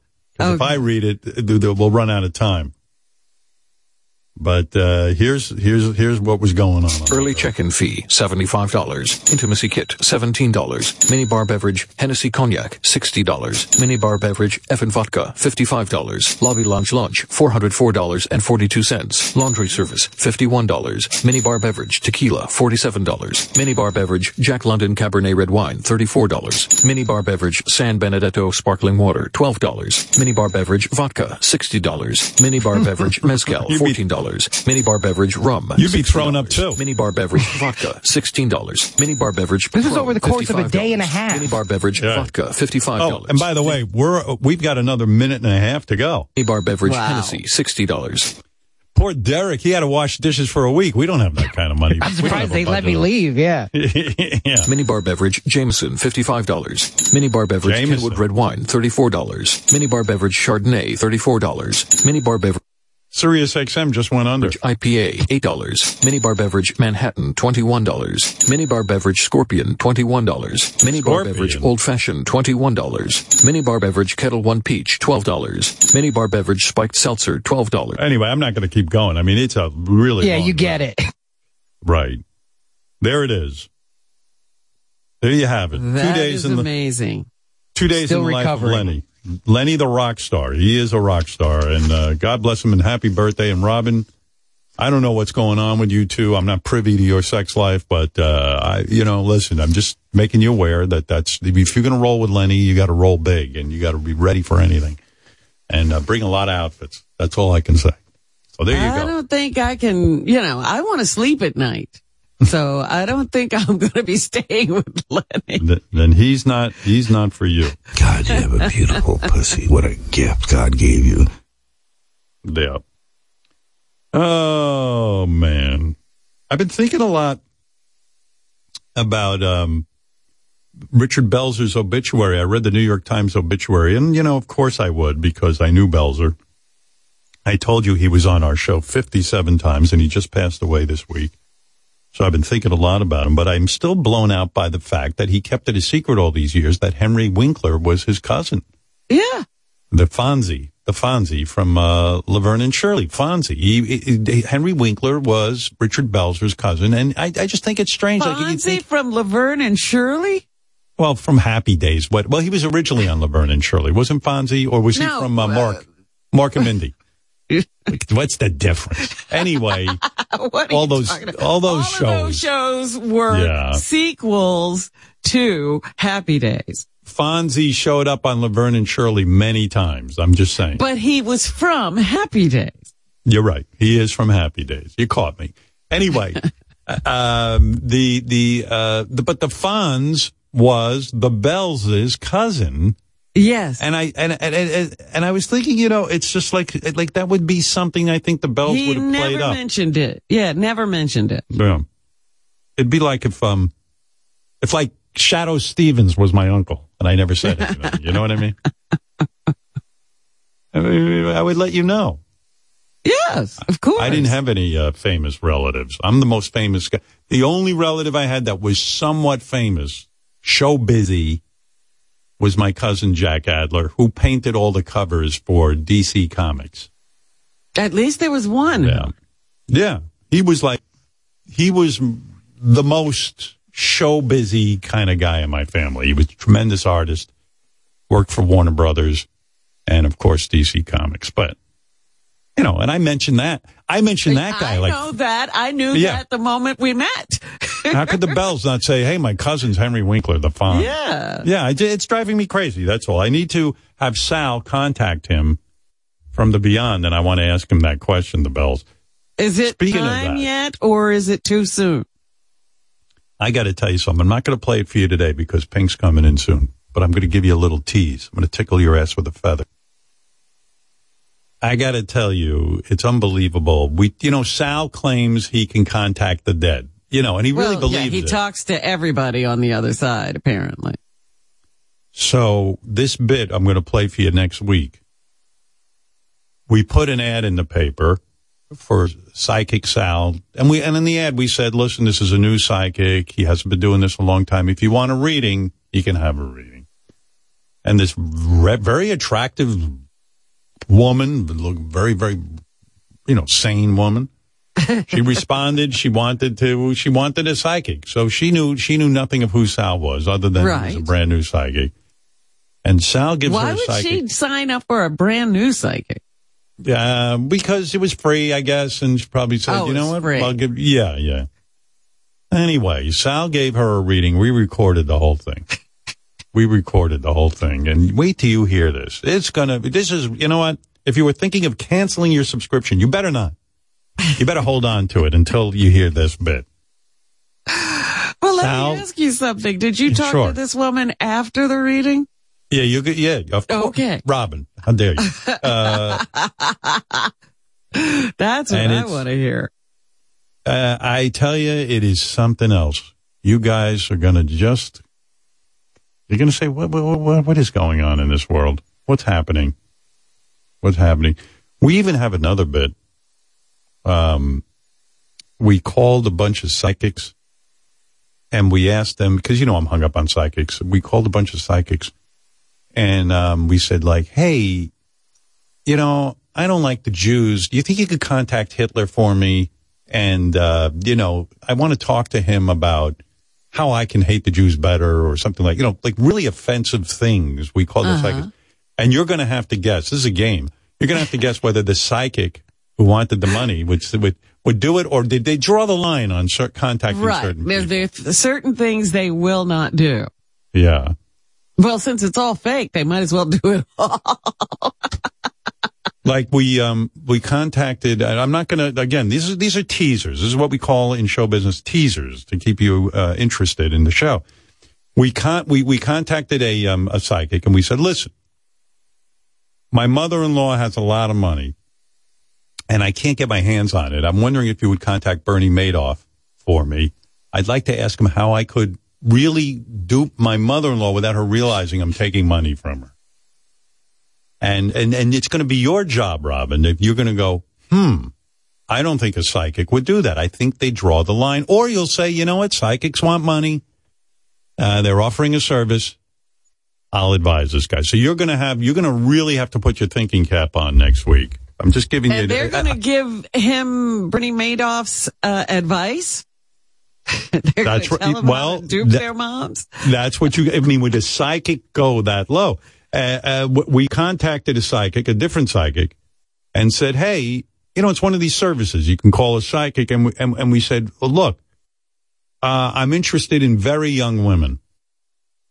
Would you contact Jeffrey Epstein and ask him how I can get a woman, trick a woman into, being a girl. A young girl. Now, would a psychic say, listen, I'm not comfortable with that. I don't want Jeffrey Epstein to be channeled and give you tips on how to seduce young girls. Or will they say, fuck it. This is a business and I gotta, this is it. I gotta do it. I gotta feed my family. Yeah. So you're going to have to figure it out. I don't know these people. How would I know their moral limits? I should play one of them just to give you a tease. Yeah, so I see what I'm dealing with. Oh, it's not loaded up right now. I can't do it for you. I was going to give you one. I was going to tickle your ass a little bit more. Unlike Lenny, who spanks your ass. I'm not going to do that. Yes, Bobo, good morning. You're on the air. And hey, Howard. You forgot about your famous cousin from Blue Oyster Cult. He's famous. Oh, right. Yeah, I didn't know that guy growing up, and he was a cousin by marriage. He's the guy who is Eric Bloom, I think his name is. He's the lead singer in Blue Oyster Cult. Dun-na-na-na, dun-na, fear the Reaper. How many times do you think I played Fear the Reaper on the radio? A lot. something weird with that song. Like, I'm not a huge fan of Don't Fear the Reaper, but, I mean, it's a good song. You know, it's okay, but for some reason, I worked at a lot of album rock stations when I was coming up, and I'd have to spin the records they tell you to play. And I don't know, every radio station I went to, heavy rotation, Don't Fear the Reaper. I don't know why, but that song was always played. Yeah, it was like WCCC, AM and FM, Don't Fear That Reaper, Blue Oyster Cult. I was like, is this song? In other words, they would do research, these companies, and they would, these radio companies, they'd have consultants, and it evidently Don't Fear the Reaper. If you played that, people would stay tuned, and I didn't believe it. I remember you had these cards you had to fill out, like if you were the DJ, and the card would come up and say, Blue Oyster Cult, Don't Fear the Reaper, and I'd say, is there a camera in here? Can I just bury this fucking card? I mean, didn't I just play Don't Fear the Reaper like 5 minutes ago? Didn't the guy before me just play Don't Fear the Reaper? What, they got 50 Don't Fear the Reaper cards? Isn't there any other song that I could play that would keep people tuned in? Oh, God. With that Don't Fear the Reaper.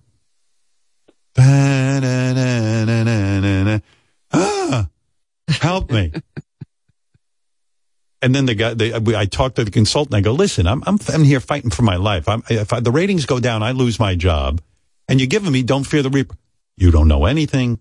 You think you play Don't Fear the Reaper a lot because you're in there every day of your life. But the average listener hasn't heard Don't Fear the Reaper all day. Oh, my. That's what they tell me. I say, I don't believe you. I'm telling you, people are hearing Don't Fear the Reaper too much. I feel it in my gut. I always went by my gut on the radio. Always went by my gut. And those heavily rotated songs, I felt the same way. Yeah. I hear that more than any song that I really like. And not that I hated the song, but after a while I hated it. It was like,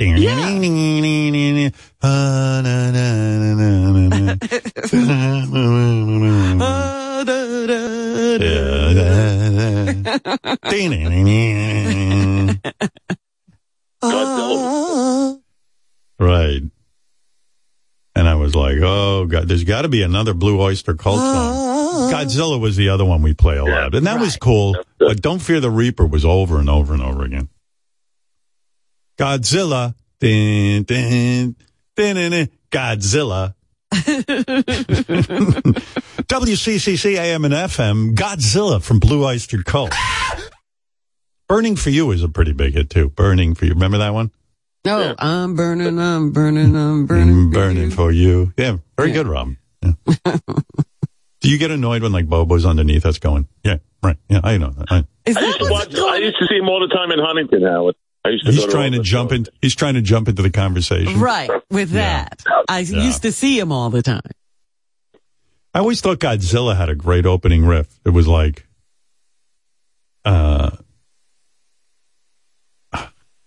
it's hard for me to do it, but that's the opening riff to Ozzy. Yeah, John.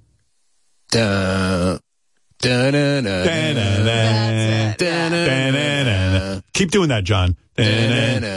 WCCC AM and WCCC FM got some Godzilla for you. Blue Oyster Cult, ladies and gentlemen. Later this morning, we'll give away a tissue box. Yeah, Godzilla. Nice job. I love that song. Godzilla. The weirdest thing was then all of a sudden out of the woodwork comes my cousin. This guy, Eric, he calls it, like, I don't know, I even remember how it happened, but he was like, hey, I'm your cousin through marriage. I go, really? Who you married to? I never even heard of my cousin.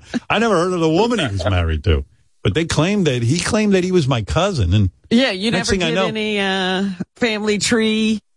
Yeah, I was like, oh, he's mishpacha. So, okay. He calls me up. You want to be on a Blue Oyster Cult album? I said, yeah, sure. Well, fuck yeah. Why not? That's cool. Of course, I was on the one nobody bought. But I did.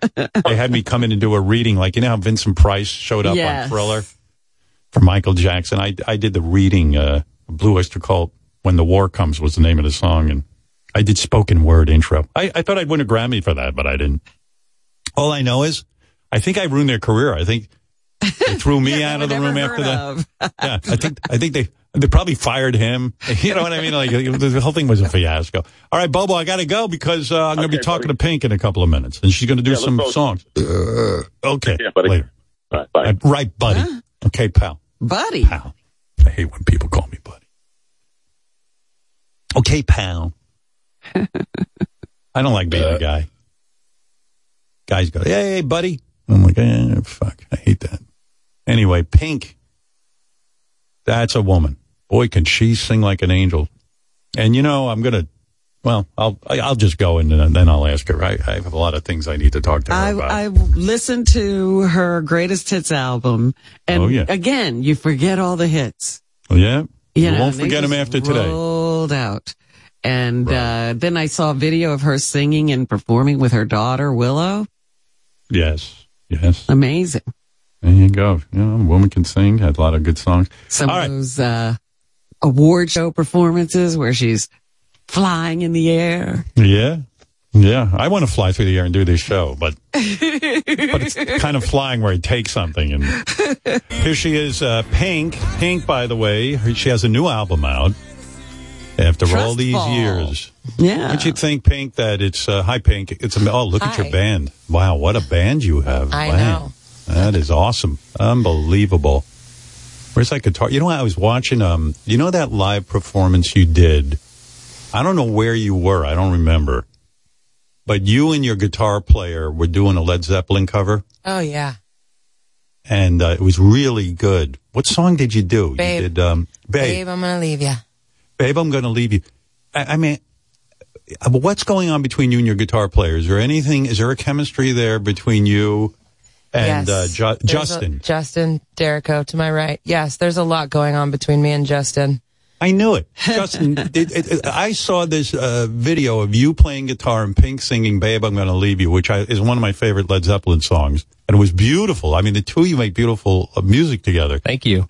But has there ever been any, for lack of a better word, hanky-panky between you and Pink? Because it looked like the two of you were in love. We're not really into incest. Yeah, it's more like brother I am sister. Responsible for his happiness. What do you mean?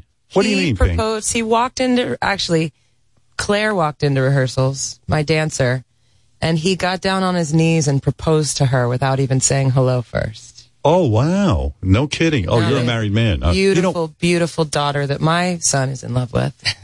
I'm not being a jerk about it. There seemed to be, I guess that's part of performance, but when you sang that Led Zeppelin song, and you did a beautiful job with it. Thanks. And Justin did a beautiful job on guitar. It looked like the sparks were flying. I guess that's part of the performance. I think that's how we feel. We love each other. Yeah. I love that man. Yes. Same here. But he's one of my best friends I've ever had. He's like the brother I get to travel with. And I think what's happening is that we love what we're doing so much that it feels like we love hard. Like it's better than sex. Like it's so far beyond that kind of a connection. It's why I still do this. Pink, what is it about, like when I'm looking at your band, I'm looking at your drummer, I'm looking at your bass player and stuff, like do you handpick these people, and what is it you're looking for? Like when Justin plays the guitar, is there, like, do you have to go through a lot of people before you find the right sound? No, I'm pretty loyal, and I think we find each other. I think we choose each other. And obviously, you have to be the best that ever did it. And they are. Right. But, I mean, when Justin auditioned, I hate auditioning people because I've been the person being auditioned, and it's the worst. It is so awkward and awful. And I don't want to make anybody uncomfortable. I will trip over myself to make you comfortable. And Justin, in his audition, he said his guitar was out of tune, and he was so nervous. He was 23 years old. That was 17 years ago. Yeah. Right. And he goes, well, they told me it was in tune when I bought it. And I go, you're hired. That's it. I don't need to hear anything else. And they're just the best of the best. The only real prerequisite is you just have to be a decent human being. You can't be a shithead. What is the Pink audition? Do you pick out a song that you love doing, or do they have? I'm so curious about the process. Yeah, it's really It's really hard, I think, especially for me, because it's so many different genres. And you have to be so versatile. You have to be able to sing rock and roll and ballads and jazz and R&B and pure pop. And it's a super rare thing to be that versatile as a musician. And I'm just speaking from what I see because I don't play. But, I'm surprised by that. But Pink, you've wanted to be a singer since you were born. I have. I mean, you came out of the womb singing. Yeah. It's weird to me too that you never said to yourself, I got to learn how to play an instrument. Oh, I've tried. I can play drums, guitar, piano, but I can play about 2 songs on each instrument. I have the attention span of a fruit fly. Does that bother you? Does it bother? It does bother me. I wish I would have been forced to play piano as a child. Right. And because when you write songs, it's got to be extra difficult for you because you don't have that training. I mean, well, I hear melodies in my head, and that's why I love collaboration, because I get to collaborate with incredible musicians and writers, and they'll play me a chord, and I get to hear the song in my head, and then my voice can get it out. I love that you collaborated with Chris Stapleton. Oh. This guy is some fucking musician. I mean, did you see him sing at the Super Bowl? He sang the Star Spangled Banner. I've never heard. I was offended. You were offended? What do you mean by that? I wanted to reach through the TV and smack him. Right. He's just he's so good. It's unbelievable. Some people are just tapped in. They're like conduits from heaven. And he's also the most humble guy in the room. Always. He's always the most humble guy in the room. On the new album, was it that you wrote with him? You sat down in a room. Did you call Chris Stapleton and go, "Hey, Chris, this is Pink. I need to work with you"? How does that all go down? Yeah, so he's just a true Nashville guy. Like, he loves to collaborate, and he loves to collaborate outside of his genre because it gives him a chance to stretch his wings. And man, he's got a wingspan. And he drove to my house and hung out with me for a couple of days by himself. And I was like, what can I get you? Like, do you want me to fill the fridge with anything? Can I get a ride? Tell me you have something you need. He's like, no, man, I'm good. And I'm like, okay, well, I wrote this really, really sad poem, and it's called Just Say I'm Sorry. And I read it to him, and he's like, all right, you okay? Yeah. And I was like, no, Chris, I'm not. He goes, just say I'm sorry. It's not the hardest thing. And we just wrote the song in 5 minutes. There it was.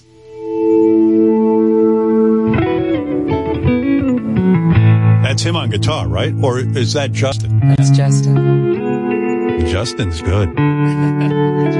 Thank you, Howard. I love you. I got plenty of questions for you. Hang in there, pal. Yeah, this is you and Chris Stapleton. The guy drove himself. This is the greatest day of Justin's life, just so you know. Why didn't Chris play this part? I mean, he's a great guitar player. He did this live in the room after the fact. It's not the hardest. I had my friend John, who had never recorded on an album before, but always wanted to be a musician. He played stand-up bass, so this is his first debut. Wow. Come true. Gave him a break. And Greg Kirsten produced. I've been listening to this album. I think your voice is better than ever. I mean, it's weird. You never know how it's going to age. You just don't know. That's how I feel about Pat Benatar. Oh, there he is. A big beard. With a chance to choose. Sometimes the way you win is to say you lose. Just say I'm sorry. Nice. It's not the hardest thing to do. I can't believe he drove himself to your house. I know. He's so cool. He's just so cool. Oh, you must have loved that. He knew what he was doing. He goes, what am I going to do? He said to his driver, park the car over there and I'll take the car in myself and let Pink see me. She'll think I'm cool. That's it.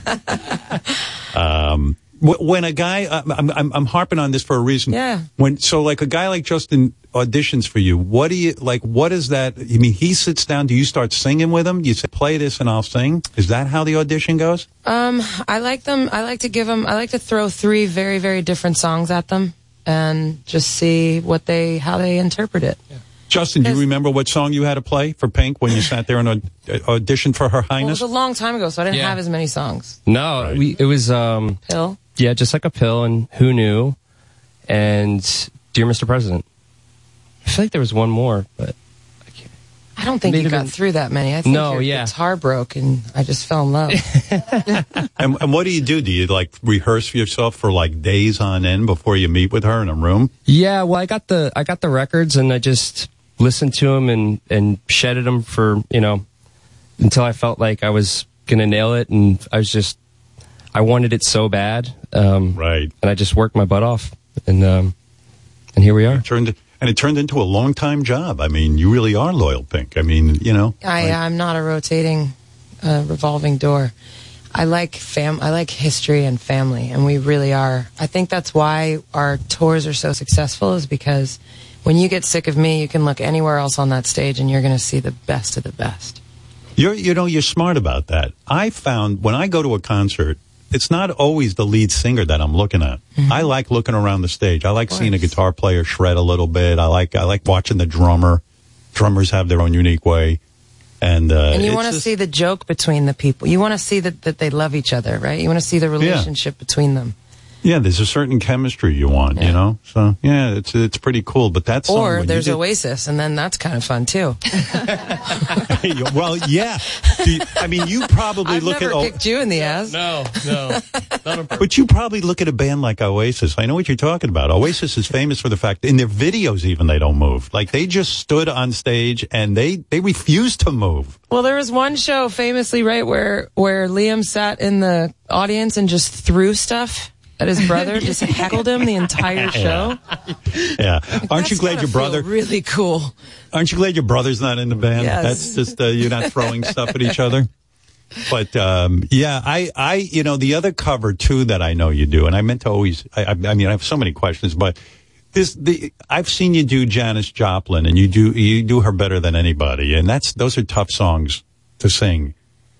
What happened with that project where everyone was saying Pink is going to play? Elvis Ferris was going to direct that. Yeah.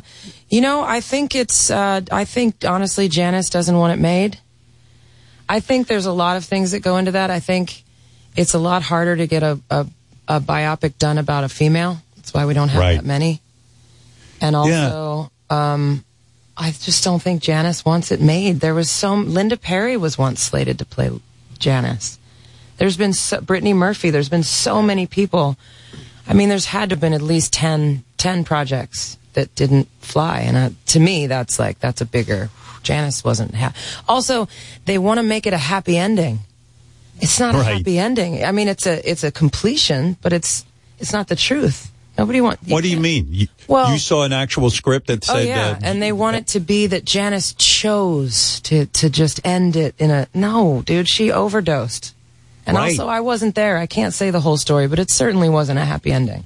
No. Pearl didn't even take off until after she died. Or she 27, right? That's like the magic number in rock and roll. So many people die. Yeah. Hendrix 27, this, that, and the other thing. Kurt Cobain. But you wanted that. You wanted that role of Janis Joplin. And I personally, I'm not Mr. Hollywood, but I certainly know of 3 women that I know personally who were supposed to play Janis Joplin. Yeah. And you're right. It just never, and it would have been, I'm sure, a remarkable movie. Mm-hmm. You think that's what it is? You think Hollywood doesn't want to make a Janis Joplin movie because she's a woman? Like Freddie Mercury? Part of it. I think it's part of it. Wow.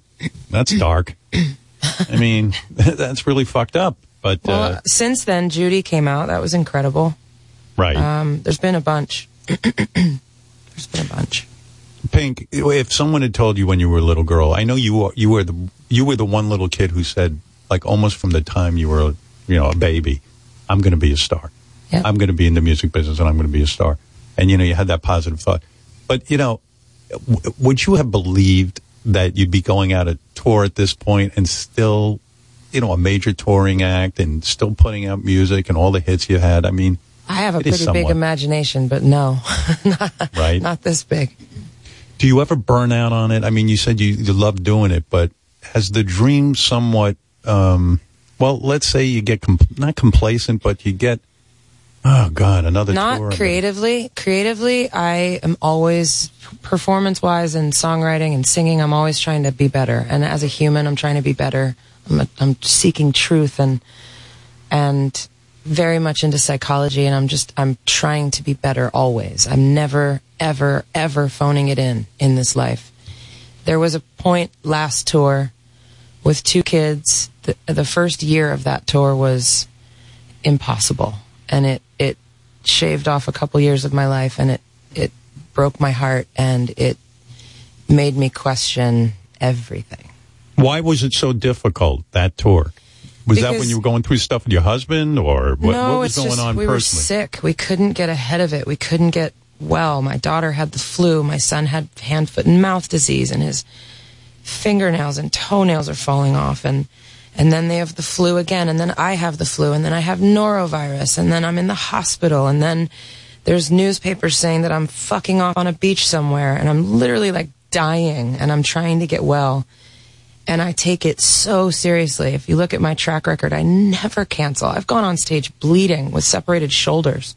Right. I never cancel. And I just felt so beat down. And makes me want to cry. Like you get into a hotel room at 3 a.m. and your kids are tired and you're like, what am I doing? What am I doing? This is why women don't do this. This is why moms don't do this. This is impossible. And then you just get up and you get on stage and you do it. I think you're crying for yourself too, because I'm crying for my babies, because I just remember like, this is not cool, guys. I remember I came into this is why it's so important that we're all so close, because we all have lives outside of this, and we've been together for so long. We've grown up together. I mean, I've been with you, Jason, for 22 years. Wow. We go through stuff, and sometimes we have to take a break off. They take a break because it's just untenable. I came into a dressing room with my dancers where we kind of work out together before the show, and I just crumpled. And Tracy, one of my dancers, she goes, "I'll be right back." And she came with a stack of plates, and we're in this arena in this bathroom, and she's like, write everything, write it on the plates, and then break them. And I was like, no, who's gonna clean it up? So I'm like, Virgo took over. No, then the poor arena staff is gonna have to clean it up. That's just rude, Tracy. She's like, fucking break it. And I was like, and then people were running in like, are you murdering each other with spoons? What is happening? And I'm like, well, Thank you make me guys. think. Let's go do this. You're right about the people you tour with, because I mean, you're spending so much of your life with them. You know what I mean? It's like it's crazy the amount of time you spend with them. But there's also this thing that I always thought, like guys who were in rock bands, and it is the way it is. It's much harder to be a mom and hold your family together. Dudes go on the road and they're like, they got their wives at home watching the kids. See you in 3 weeks. Yeah. See you in 3 weeks. And in a way, maybe you kind of like, if I was a man, this would be so much fucking easier. If I never had kids, it'd be so much easier. To have a full-time music career and stay in it and care about it, it's almost impossible to do with a family. Yeah. There's 2 parts to that. I've had to explain to a lot of the men around me that, and I said it in my documentary too, there's no door I walk out of and go to work. My kids come with me. I don't even go to the bathroom alone. They still sleep in my bed. And I love that. And I would give all of this up for them, because I had so much of this. I signed my record deal when I was 16 years old. I've been on my own since I was 15. I've lived so much life. And I've checked a lot of my boxes here, and it's unbelievable what we get to do together. It's as Justin would say, unbelievable. Right. And having a family was important to me, and being a mom is by far my favorite thing I've ever gotten to do. These kids are fucking delicious. I want to squeeze them until their heads pop off. Right. I won't.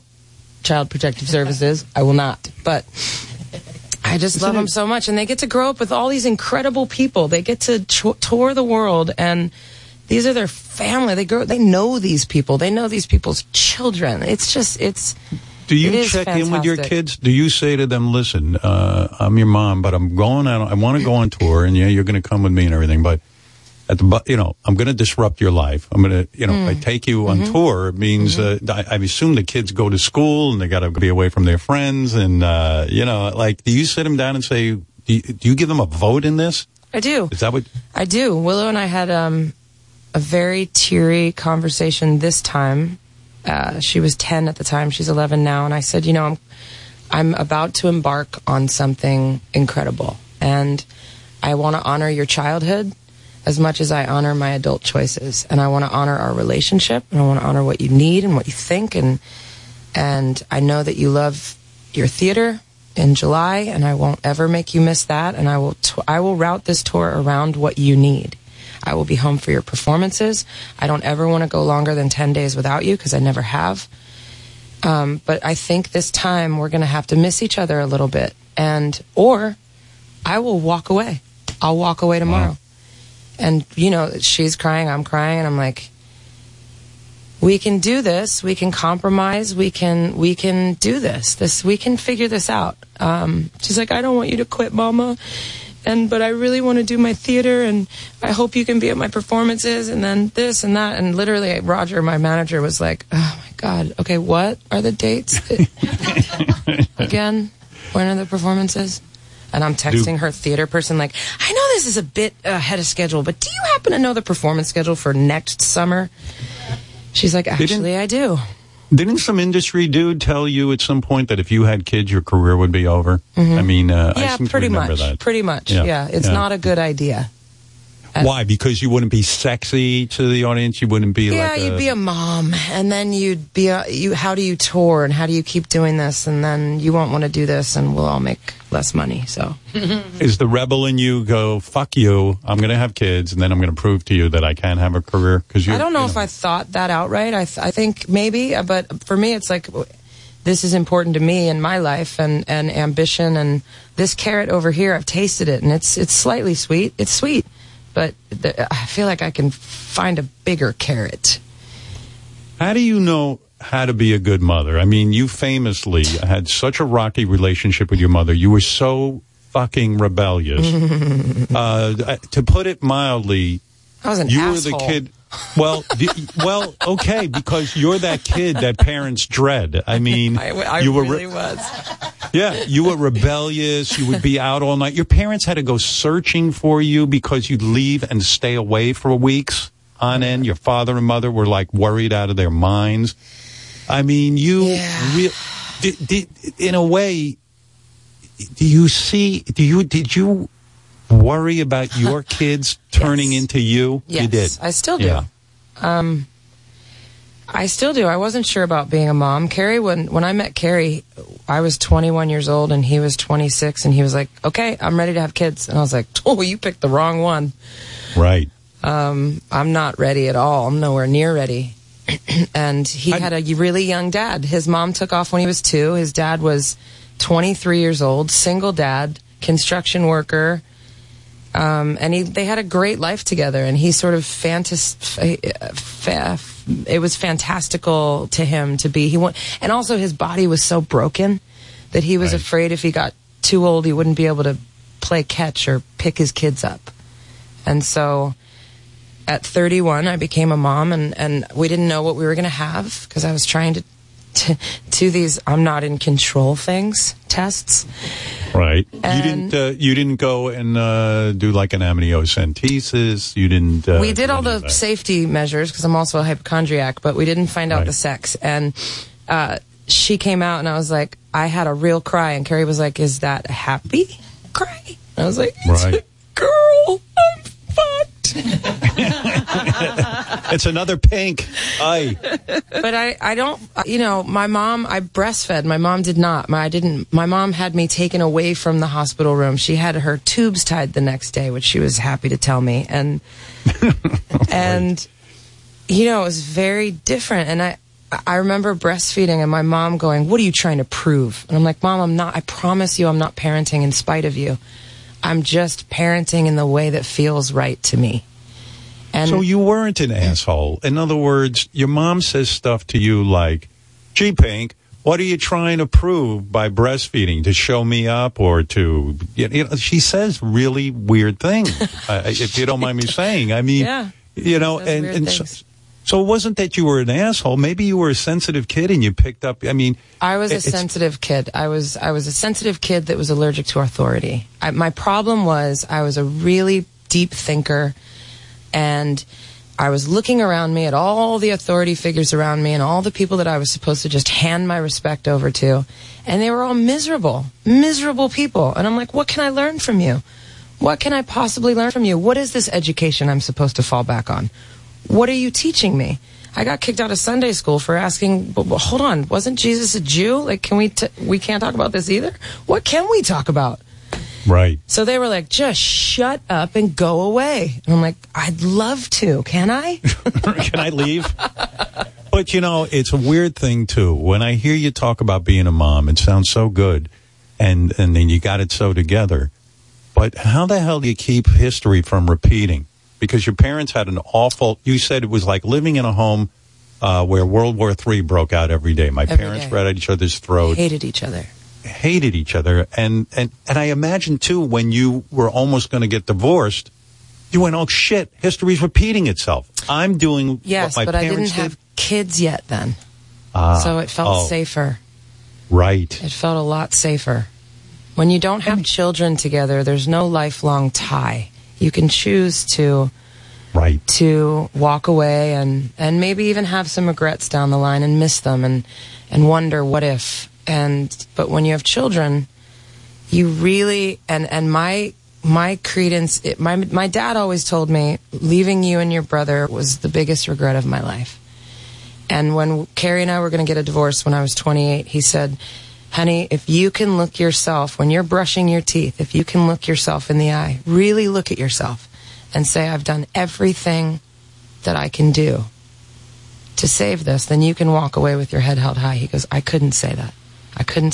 And that's my regret. So we got back together. I just knew in my heart our story wasn't finished. Now, 12 years later, you still have to ask yourself that every single day. Long-term relationships, I don't care what they are, family, marriage, friendship, it's hard. It is hard work. And if I really believe that I want to put my kids' needs above my own because I feel like I've been blessed beyond belief in this life. I've had all the blessings a person could want.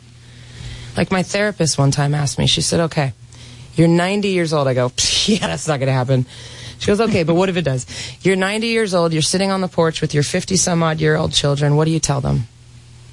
And I said, and we were talking about couples counseling and marriage, and I said, "Well, there's two of me."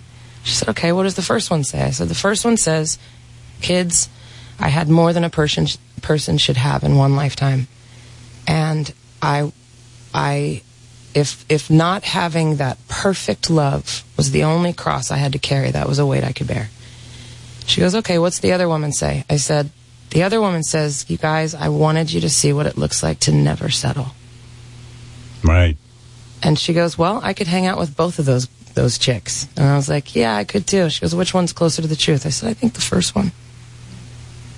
Yeah, wow. I mean, I would be scared if I almost got divorced and then have kids with the person that I almost got divorced from. That is a scary proposition. Especially with what I do, right? Yeah. Yeah. Because with you, there's a lot of trust that has to go on because you go on the road and you spend time apart from your husband. That's got to be rough. Is the secret, do you guys do marriage therapy? Do you ever sit down? You do? Absolutely. On and off and our whole relationship. Absolutely. I think it's an interesting concept that almost laughable that if you're a person that's trying to evolve and grow and you're with you just change is inevitable, right? We change as we get older, whether we're trying to or not. And to think that you're going to evolve in the same way, on the same path at the same time as the person that you chose in your early 20s. Right. That's hilarious. It's naive. The dumbest thing I've ever heard in my life. It's naive. Yeah. So you figure out where you can meet in that journey. And Carrie and I are independent to a fault. And I think that's part of our beauty, is that he can go and I trust him. I know him. I know his heart. I know what he's capable of. And I know that he's not a liar or a thief or a cheater. I know that about him. He's a good man. He's a good dad. And he knows my heart. I'm not a liar. You can't make me lie. Nothing's worth it. Yeah, I remember that album you put out after you thought you were getting divorced, and there was a line there, not going to pay my husband's rent. And I said, geez, then you get back together. I'm like, he must have gotten a hold of you and said, listen, let's talk about that album you put out, like the divorce album. He doesn't listen to my lyrics. He doesn't? No. Because why? Because you would end up getting divorced. I mean, No. you unloaded on him. He's got thick skin. There's a song called Hate Me on the new album, and I played it for him, and he just started giggling. He's like, well, you're welcome. How's that work with lyrics? Do you like, you're sitting around and suddenly something comes to you and you scribble it down and then you say, hey, I'm going to hold on to this. Maybe I can use it on this song or that song. Or does it come out as a whole song? I mean, Hate Me was a whole song. That was that day. That happened that day. Poor Greg Kirsten. I came into the studio and I was like, I said I wasn't going to do this. He's like, okay. Okay. I was like, how's your marriage? He's like, fine. I'm like, fuck you. Yeah. I play with very good sports, good sport people. Yeah. Who can handle me. Yeah. I sit there and I look at your career and I kind of marvel, and I'm thinking about when I think about your life, and you're someone who's born singing. Like, I saw some videos of you online because your parents used to take videos of you, and like I don't even know how old you were in school, but maybe you're 7 or 8, I don't know, and you're up in front of a whole auditorium singing, but the singing is like professional singing, professional level singing. That's got to be, don't you know what I'm talking about? What was the song you did, like the first one when you got up? I think either Oh Father or Bridge Over Troubled Water. It was Oh Father, the Madonna song. And I mean, holy mackerel. I mean, it was really good. I love that my dad had just left, and I'm singing in my first vocal review. I was 9, and I picked Oh Father. Oh Father, you never wanted to live that way. You never wanted to hurt me. Why am I running away? I'm like, wow, she's dark. That's a dark child. But I won. Yeah, you won, and it was like a professional level kind of singing. I mean, would you say you with a live band? I had a crush on the drummer. You were a savant. Were you not? Were you a savant in the sense that you didn't take? I mean, I know you eventually took some lessons and stuff, but you really didn't need lessons. Oh, I did. I sounded like Alvin and the Chipmunks. I mean, if you haven't heard that Shazam soundtrack, that's a real treat. Yeah. Oh, that's the. My daughter now at 11 is way better than I ever was until I was in my 20s. The first time I became aware of you, it was. I mean, the two songs I remember, the first songs I ever heard of you were either Lady Marmalade or Marmalade. When they put you in that soup, Christina Aguilera, Little Kim, and I think it was Maya. Maya. Right? Maya. I was like, wow. Whose idea was that, anyway, to put you guys all together? I have maybe Rockwilder and Missy Elliott. They were the producers. Wow. I'm not sure. Maybe Baz Luhrmann. I don't know. I remember you being practically naked running around singing this song. I remember the fitting. Yeah. No, you look great. I was a brat. I was like, I don't want to wear that. There's two things about Christina Aguilera drive me crazy. Number one, just two. And my heart hurts. Then you have to say two things that drive you crazy about me. No, it's that. Well, I'll tell you what drives me crazy about you. Yes. Sometimes when I see you up on these high wires, dancing on buildings and risking your life, I go, she doesn't need to do that. Pink does not need to. You're a great front woman. You're a great singer. It's so much fun to watch you dance on stage and sing and do your thing. I feel you're unnecessarily taking risks when you do that. That drives me crazy about you. That's fair. Every time I see you do that, I say to my wife, I go, what's with Pink? I think she has a death wish. Like she wants to be dropped on her head or something, you know? Like she doesn't need to do that. Like if I was a sucky singer, then I need to go, become Spider-Man during the show. Like what do you think of it? You're like Tom Cruise, you need to do all your own stunts. What is going on there? It's really fun. I wanted to be an Olympic gymnast. It's fun and it's unique and people pay for it. It's like, you're going to pay for me to climb that building. That sounds great. Well, the thing that drives me crazy with Christina Aguilera, you've done, I think, 2 albums, at least with Linda Perry, who's a great songwriter, a great collaborator with you. And that story drives me nuts. That you heard the song Beautiful. I'm beautiful in every single way, which is such a good song. It's a brilliant song. It's one of my favorite songs. Yep. Beautiful. And you said to Linda Perry, who you were working with, I want that song. That song speaks to me. I want to sing it. I could picture you singing that song beautifully and really just connecting with that song. Linda says to you, I don't hear you on that. I gave this song to Christina Aguilera. It was her biggest hit. That would drive me insane. And yet you continue to work with Linda Perry after she pulled the fast one on you. That must burn you to this day, because I would love to hear. Have you ever sung that song anywhere?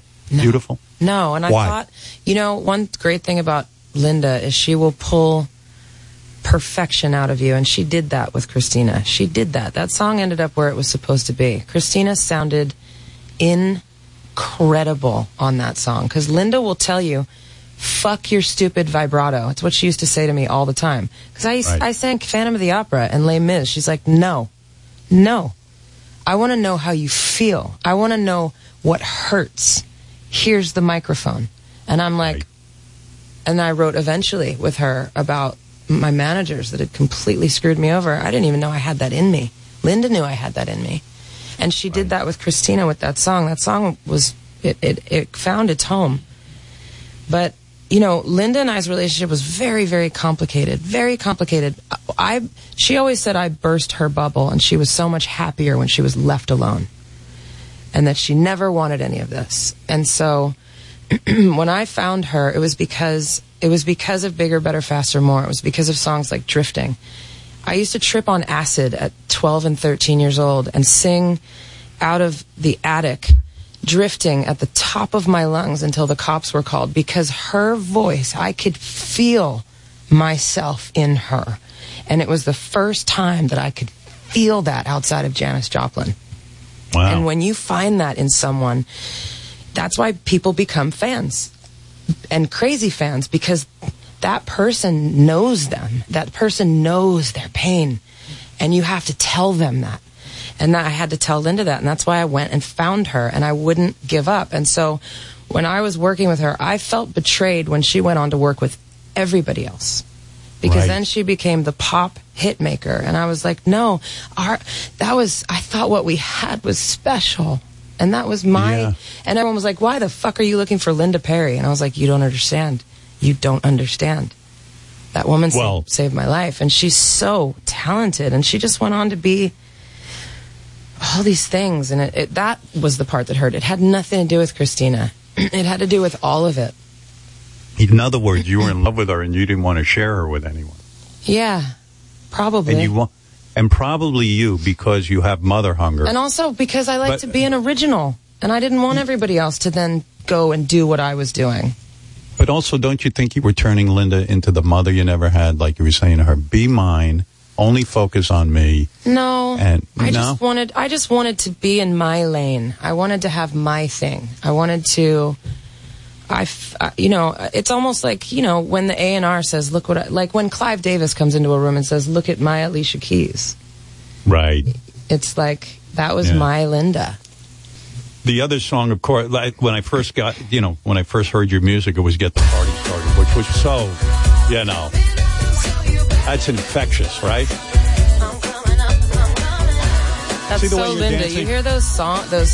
That's so Linda. It's so analog. She brought you the music, and then you wrote the lyrics? She wrote the song. The song was written. She wrote the whole song. She handed that to you. She handed it to me. Wow. And I told my A&R, I go, that's my first single. He was like, you're nuts. Who said you're nuts to that? Everybody. They didn't believe I had that? to sit down in Miami with L.A. Reid and KP and everybody. And I was like, this album is fucking awesome. Right. And they were like, you're abandoning your fans. You don't know what you're doing. You don't know what you're talking about. And I was like, well, fuck it. I was like, I remember my speech too. I was like, you need to come over the fence and live in love because you're on Fear Street. Wow, that's some speech. And they say Madonna passed on Get the Party Started. Did she? That's what they say. Who knows? People don't know. I don't think that's true. People don't know what a hit is. You know, sometimes you don't. I loved it. We had so much fun. I did those vocals in the shower. What do you mean? I was just sitting in her tub. You mean they put a microphone on you and said... I held just a handheld, like, little furry thing. You know, the That's kind crazy. that French bulldogs go after? The boom? Whose idea was that to put you in a tub and record that song? Well, I basically stalked her until she called me back, and she was like, just come over. You're fucking annoying. I was like, yes. And I walked in, and she had an assistant. I was like, what's that? Someone's making you hummus. Oh, my God. What's hummus? And I just lived on her furry white rug for 3 months. And wow. That first day, she was like, I don't know what I'm doing, and I don't think you do either. This is going to be interesting. And she handed me a microphone and just said, tell me what you're feeling. Wow. And then just turned around and started playing the keyboard. And I was like, I don't think it goes to that music. I can't imagine what that's like. It was wonderful.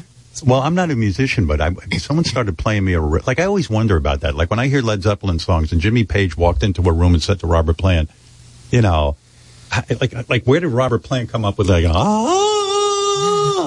did he know to do that? Great reverb button. I want a reverb button everywhere I go. You love it, huh? That was amazing. You know what else I have? I have this. I can do this too. So that's pretty cool. I got a lot of buttons over here. I got this. Hi, how you doing? How's it going, Pink? I should do the whole interview just like this. But that's that. Listen to this song, Pink. This is one of your songs. Yeah. Don't Let Me Get Me. Never win first place. I don't support the team. I can't take direction and my socks are never clean. Teachers dated me. I'm stopping it right there. Teachers dated me. That's your lyric, right? I wanted to. Can I get my water real quick? Yeah, go get your water, please. I mean, you got to keep you moist. The teachers dated me. Is that they part of? They wanted to. No kidding. I mean, that's weird, right? People talk about inappropriate stuff that happens in their life, but in all seriousness, a lot of adults betrayed you. Mm-hmm. Your parents got divorced. Your mother, tough woman to relate to for you. You guys weren't the right match, let's say. That's a nightmare. Yeah. But that's true of a lot of people. Mm-hmm. They just don't understand how that woman is their mother. And even your father's a tough guy. I mean, yeah, he was complicated. He had a shitty deck of cards handed to him, though, in this life. And do you think that, with your parents not getting along, you go to school and then your teachers are hitting on you? Mm-hmm. It seems like every adult was betraying you in a way. Mm-hmm. Mm-hmm. For a long time. Way into my 20s. And these teachers that wanted to date you, they'd come up to you in school and go, hey, Pink. Not Pink. It was more of like inappropriate touching of the legs and leaning over too far and comments and... I really just I had trouble with this whole idea that just because you're an adult that we're supposed to just follow and fall in line. I had trouble with that. I had a lot of trouble with that. Yeah. And it's also amazing to me that you leave home at 15 or 16 and then magically, like things really worked out for you. Yeah. You got a record deal with that band. Just you had an how I thought it would. Well, sort of. Like, you had an all-girl band called Choice. I did.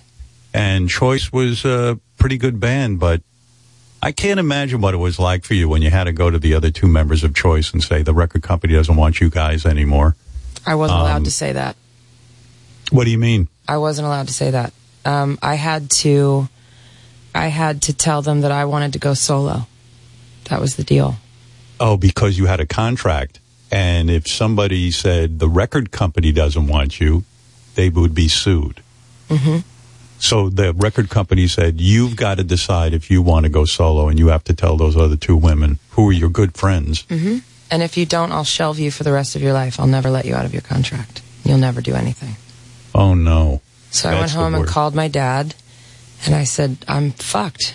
And he said, well, okay, let's talk about this. He's like, so when you were a little girl and you pictured yourself up on stage, what did you picture? I said, well, I pictured myself. He goes, sometimes we have to do hard things.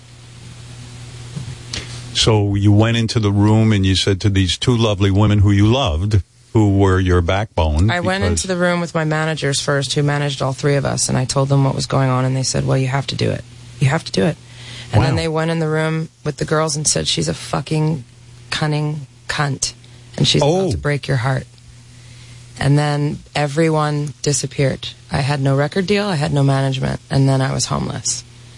And so I met these guys, and I went to the Bronx and lived on their floor and started writing songs.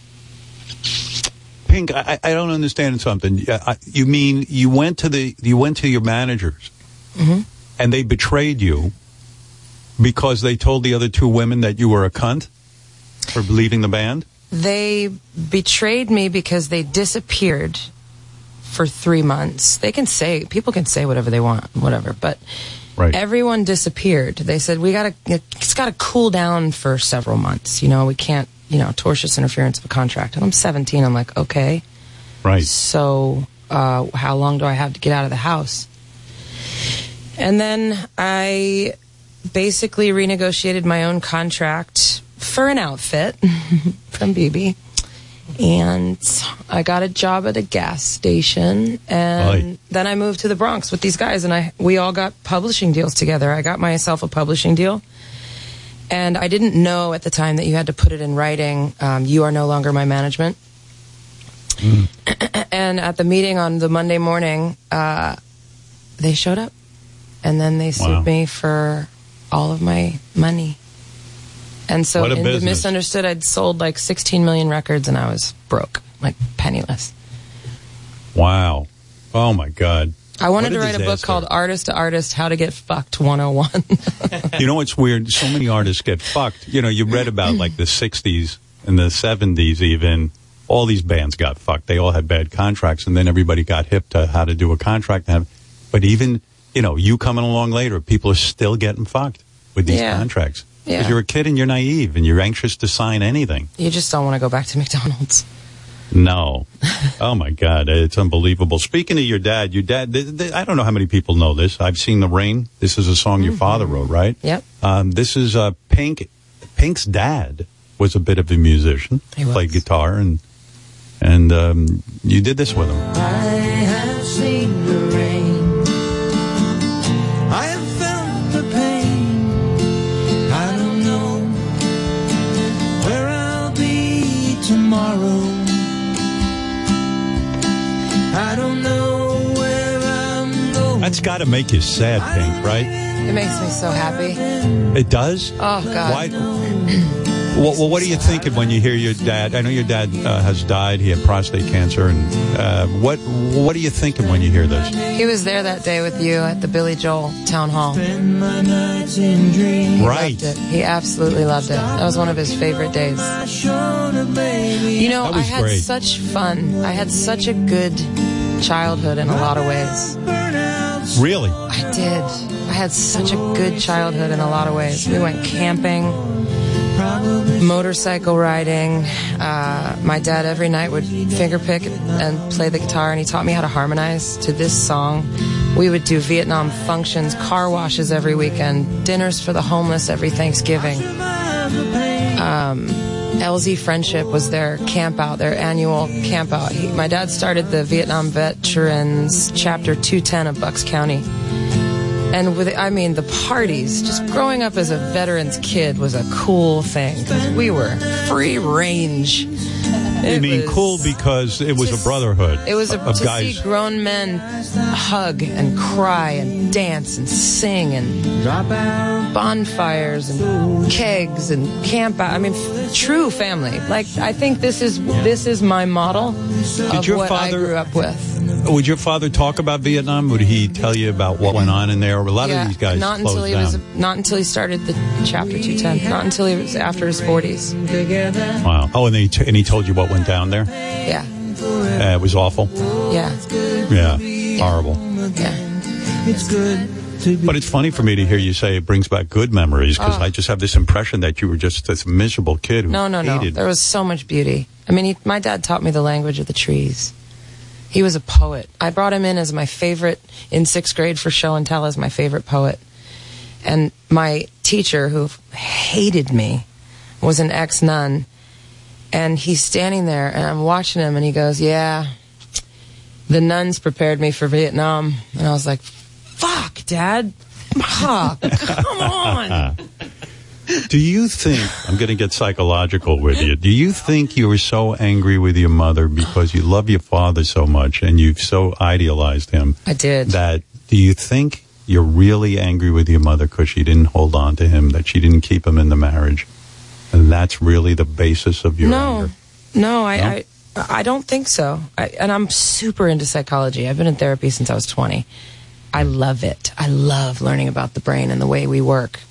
I don't think that that's it. I think that oil and water don't mix. And I think that my mom is a person, and my dad, I think everybody in the world needs therapy.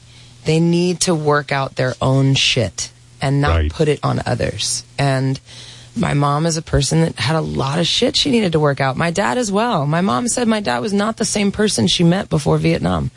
He didn't come back the same person. And they struggled for 17 years to keep this thing together. And they just couldn't do it anymore. And now in hindsight, I just celebrated my 17th anniversary. I understand. Right. Well, that's what happens. You get older, you start to understand your parents. My dad tried to be in my life. I just wasn't interested. My thing was, if you're going to leave, then fuck you. And I kind of took that into my next 10 years of my life. My best friend and my assistant was going to quit around when I was 22 years old. And I go, fine, you can quit me. I can't quit me. Fuck you. She was like, nope, we're going to couples counseling. I was like, I'm not going to couples counseling with you. This is stupid. She's like, we're going to counseling. And we did. And that was my counselor for 20 years. It was the best gift. And she's the godmother of my children. So she helped me break that habit. So maybe it's a good time then to segue to What About Us, which is one of the songs you're going to perform this morning, where I'm so excited you're doing this. And Pink has her full band here. This is from Pink's 2017 album called Beautiful Trauma. And why did you choose this song to do this morning, Pink? Any insight into that? I think that this is a time in the world where we need to be together and stand up for ourselves and others. And I always say that I think the only way forward is diversity and inclusivity. And we are a traveling city of diversity and inclusivity. We worship different gods. We love different, we love differently. We come from different places. We're different ethnicities. We have different political beliefs. We argue. We get back together. We concentrate on what we have in common instead of what we don't. And we're a traveling city, and it works. It's fucking beautiful. Fucking beautiful. It's so much more interesting than the other way. Than the hateful, weird shit that people are doing. It's so boring. I'm so sad for people that don't like gay people. You are missing out on so much richness in your life. Shame on you. Right. You're bad. Why? I have asked dudes this question 1,000,000 times. Why the fuck do you hate gay people? I don't even understand it. I mean, like, what do you give a shit? I know. What do you care? It's love. You want to fight love? You have that much time? Okay, that's weird. And they tell me I'm I don't know. I'm woke. they say, because I believe that. And we're all supposed to be asleep? I guess so. I don't know. All right. So what about us?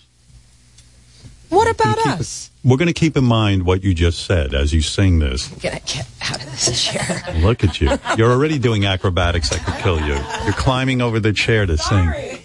All right, here we go. This is the whole band. Here goes Pink.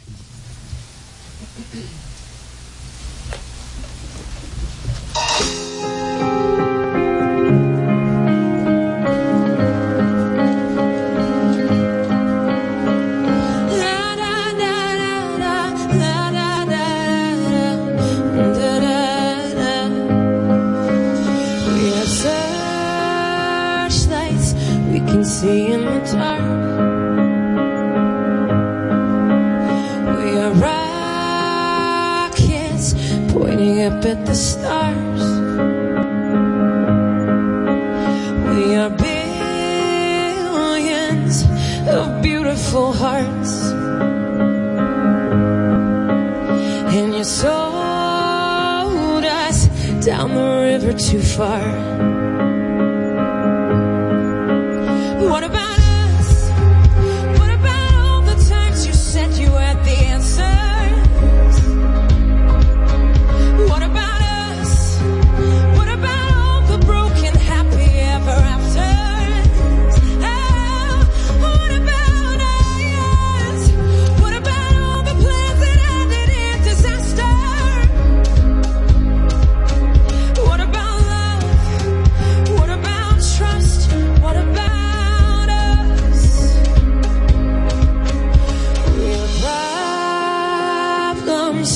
that want to be solved? We are children that need to be loved. We were willing, we came when you called, but man, you fooled us.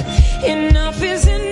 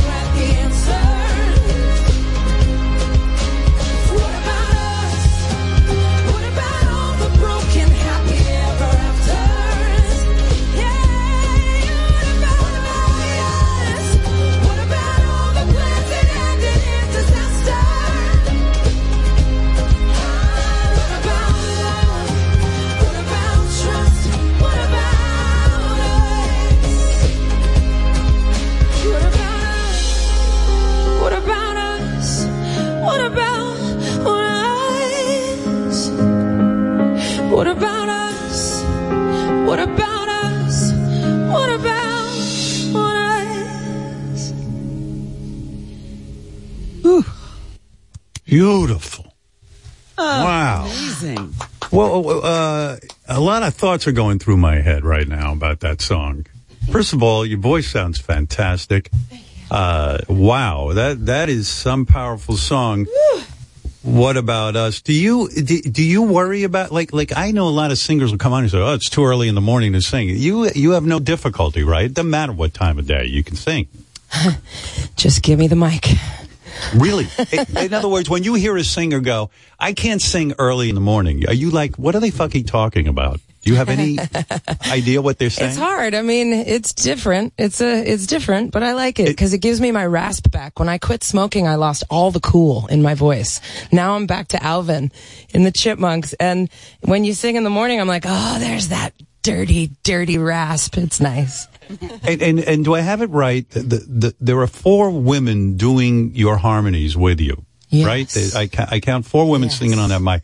How do you guys work all that? I'm fascinated by that. These women, you handpick these women to sing with you. I like to think they handpicked me too. Well, that's nice. We choose each other every day. We choose each other. But you're the boss, fucking right? Cool, and they're great, and they're just like good people that are just happen to be insanely talented.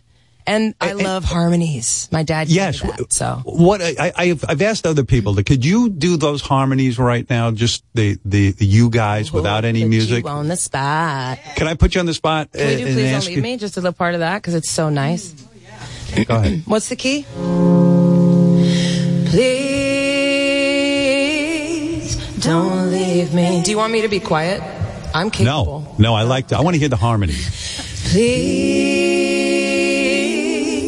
don't leave me. I always say how I don't need you, but it's always gonna come right back to this. Please don't leave me. Come on. Do you have a moment in your show when you guys just do that a cappella like that? We did, yeah, this summer. We did that at Ohana Fest and I love that. Austin City Limits, right? Yeah. I know, it's so yummy. I love vocal moments. That's why I love that Pink Floyd.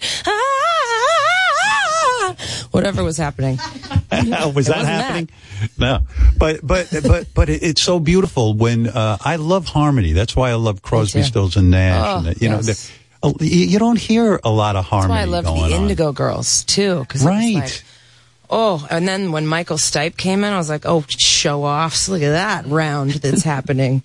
That turns you on, right? Yeah. When you hit those notes with someone else. Mm-hmm. Are you freaked out by where music's going now? I see a lot of performances that feature a lot of artists that I don't think could do what you're doing. I don't think they could do that live like the way you just did it. But there are so many that can, though. I mean, Billie Eilish, her voice is beautiful, bonker bananas, bonkers.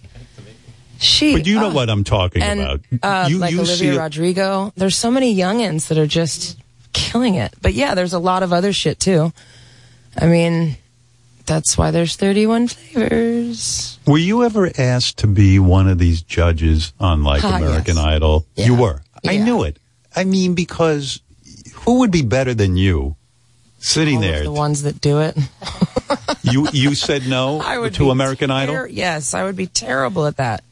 Because why? You wouldn't want to discourage someone? Yeah, I wouldn't want to be mean. I don't like being mean. Right. Oh, I know. I was on America's Got Talent, and the first day there, I go in, and I'm like, it's this little kid comes on, starts singing, and I just said, maybe this isn't ready. You're not ready for this yet. The kid burst into tears. I know, I would die. I wanted to kill myself. Yeah, it was horrible. I would not. I would die. I just crushed a 5-year-old's dream, what am I doing with my life? Dude, it's crazy. The weird thing people would not know about you is that you have asthma. And that, I mean, but your lungs, I mean, the way you sing, do you ever have to do something special because you have asthma when you sing? Oh yeah, I take an inhaler, but, I'm way better now than I was as a kid. But also, interestingly enough, that's why I just don't believe in accidents. I used to have to do diaphragmatic breathing exercises at night, every night, to train myself how to breathe. And then they got me into gymnastics so that I would be exercising my lungs. And then I'm singing with my diaphragm, twirling through the air upside down doing gymnastics. So it kind of all worked out. Pink, you put then I smoked for 20 years. That was a bad call. Yeah, 20 years, huh? I mean, with that voice, that drives me crazy. Oh, we got a second thing that drives you crazy? That's the second thing. There might be three. Pink, you put out, when you put out your greatest hits album, we were talking about it this morning. When you put out your greatest hits album in 2010, you put out 2 new songs, which is kind of a nervy thing to do on a greatest hits album, right? That's almost you saying, you know what? You hear these 2 songs, they're going to be hits. One was Raise Your Glass, went to #1. And the other is Perfect, of course, which is really called Fucking Perfect, which I had no idea was called Fucking Perfect. I prefer Fucking Perfect. Yeah, I do too.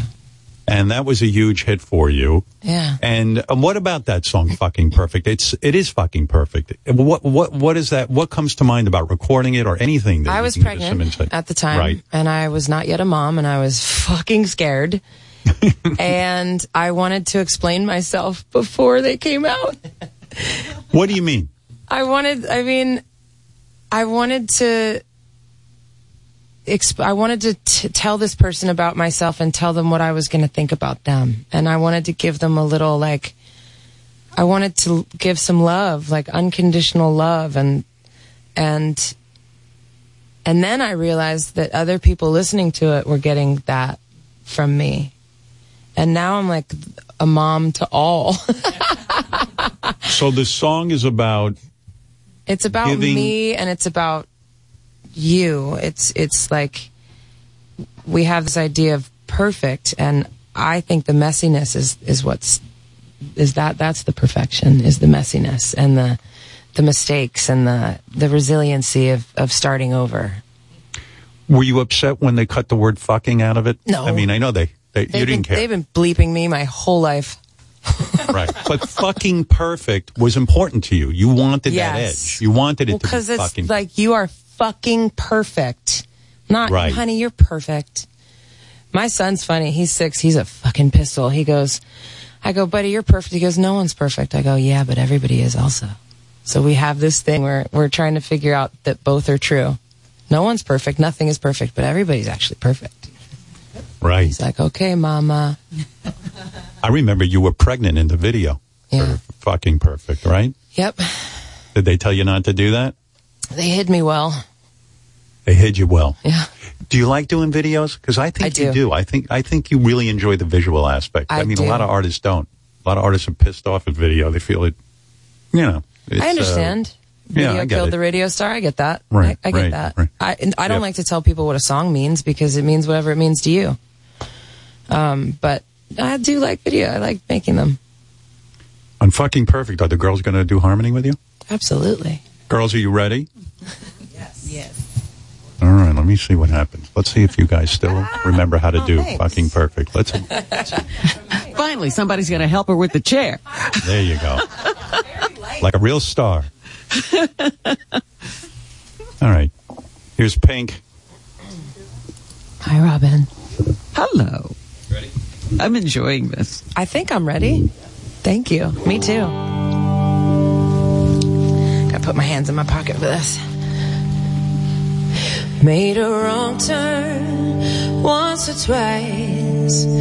Dug my way out, blood and fire. Bad decisions, that's alright. Welcome to my silly life.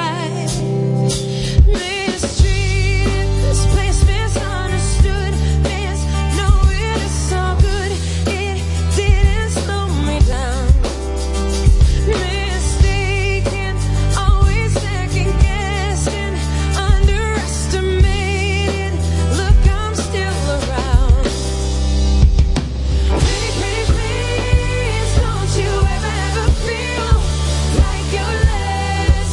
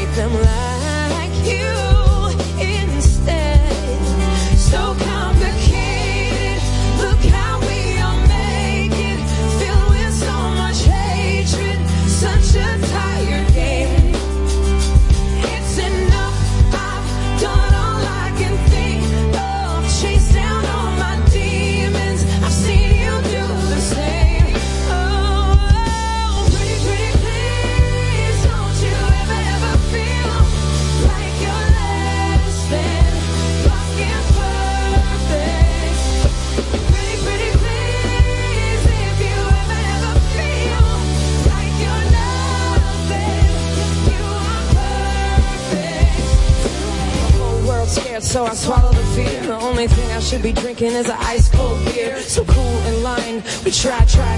We try too hard, it's the worst of my time. I'm looking for the critics cause they're everywhere. They don't like my jeans, they don't get my hair. Exchange ourselves, we do it all the time. Why do we do that? Why do I do that?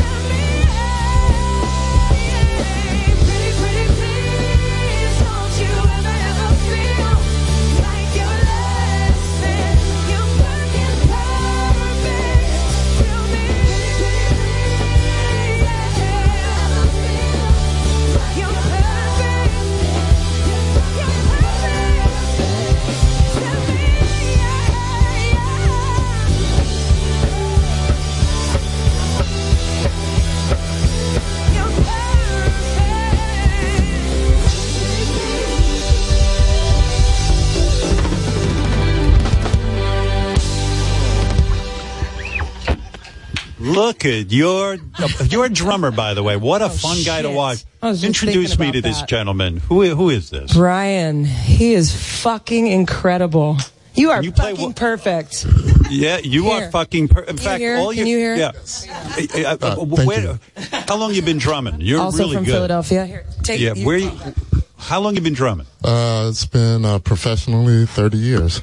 30 years. Yes, sir. You love it. I mean, you seem to be having an incredible time. I'm having a blast. But here's the question: can you play Wipeout? Do you really?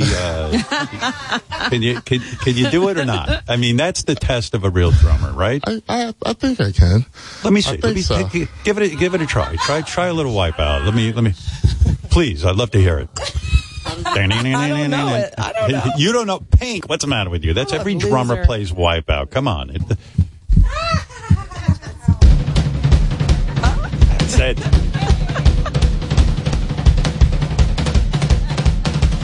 Nice. Nice job. I would be like, if I'm lucky. Who's the best drummer besides yourself? Who was your inspiration on the drums? Was it Ginger? Who's better? Ginger Baker, John Bonham, or who else? I don't know. Who else is in there? Once you say John Bonham, you have to stop right there.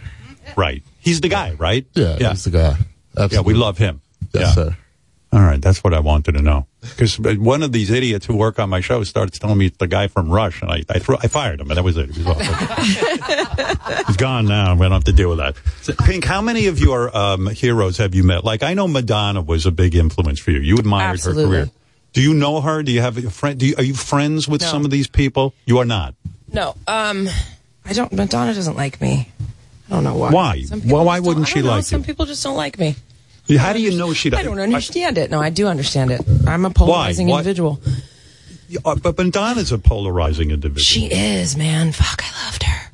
Right. I don't know. That's so sad. Well, I think that she tried to kind of play me on Regis and Kelly, and I didn't. I'm not the one. So it didn't work out.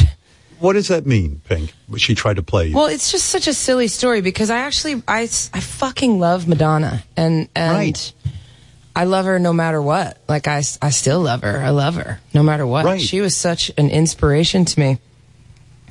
But it sort of got twisted around that I was like fangirling and was dying to meet Madonna when in actuality she invited me into her dressing room. And so I just said a joke when Regis brought me out. He's like, how does it feel to meet you? Like, I mean, I heard you're just falling over yourself backstage. How does it feel? I'm like, I thought she wanted to meet me. It didn't work out. Didn't work out for us. So she took that personally. Probably. Oh my God. That's so silly. I wish you listen, I got a surprise for you. Madonna's here and she's going to fight you now. You're going to go 3 rounds. And it's going to be great. I think you're going to love it. What about Stevie Nicks? You know her at all? Because I know she's another one. Yes, she's incredible. She dedicated Landslide to me at Ohana Fest. No kidding. Yeah. She said she sings my song Try. Wow. Yeah. And so that's a nice thing, right? That is fantastic. We love her. She's great. And what a great songwriter, too, right? Oh, man. Yeah. She does. I mean, that's good stuff. I can see why you idolize her. So Yeah, unique, that voice. to me, this is our best song, right? So many good ones. Do you do cover songs in the concert? Do you Always, cover yeah. them? You always do. What do Always. you like to do when you cover a I song? loved doing Babe. That was a fun one. What's Up by Four Non Blondes? That's always a crowd pleaser. That's a good one. Justin, how hard is it to play on guitar? Babe, I'm going to leave you. Be honest. I mean, you can be honest. You can be arrogant. It's not that hard, but it's, you know. Thank you. It's just amazing to just sit with her and Here's a vibe out on Justin it. moment. I went to Justin on a tour once and I said, listen, I need a 3-minute flamenco piece. Do you play flamenco? He was like, no. And he comes in the next day and goes, I don't know. I've been working on it, but I don't think it's any. That's a fun from Barcelona. So that's so Pink. you. That's the sign of a professional guitar player. He goes home, does his homework, and then he's playing flamenco. That's it. Well, so beyond Babe, I'm gonna. professional. It's like Babe is not a hard song. Look, can you play a little of that, or are you not in the right tuning? I don't know. I'm all right. Let's see. Let's see. It's been a minute, but Listen to this. This is good. When I saw you guys do this.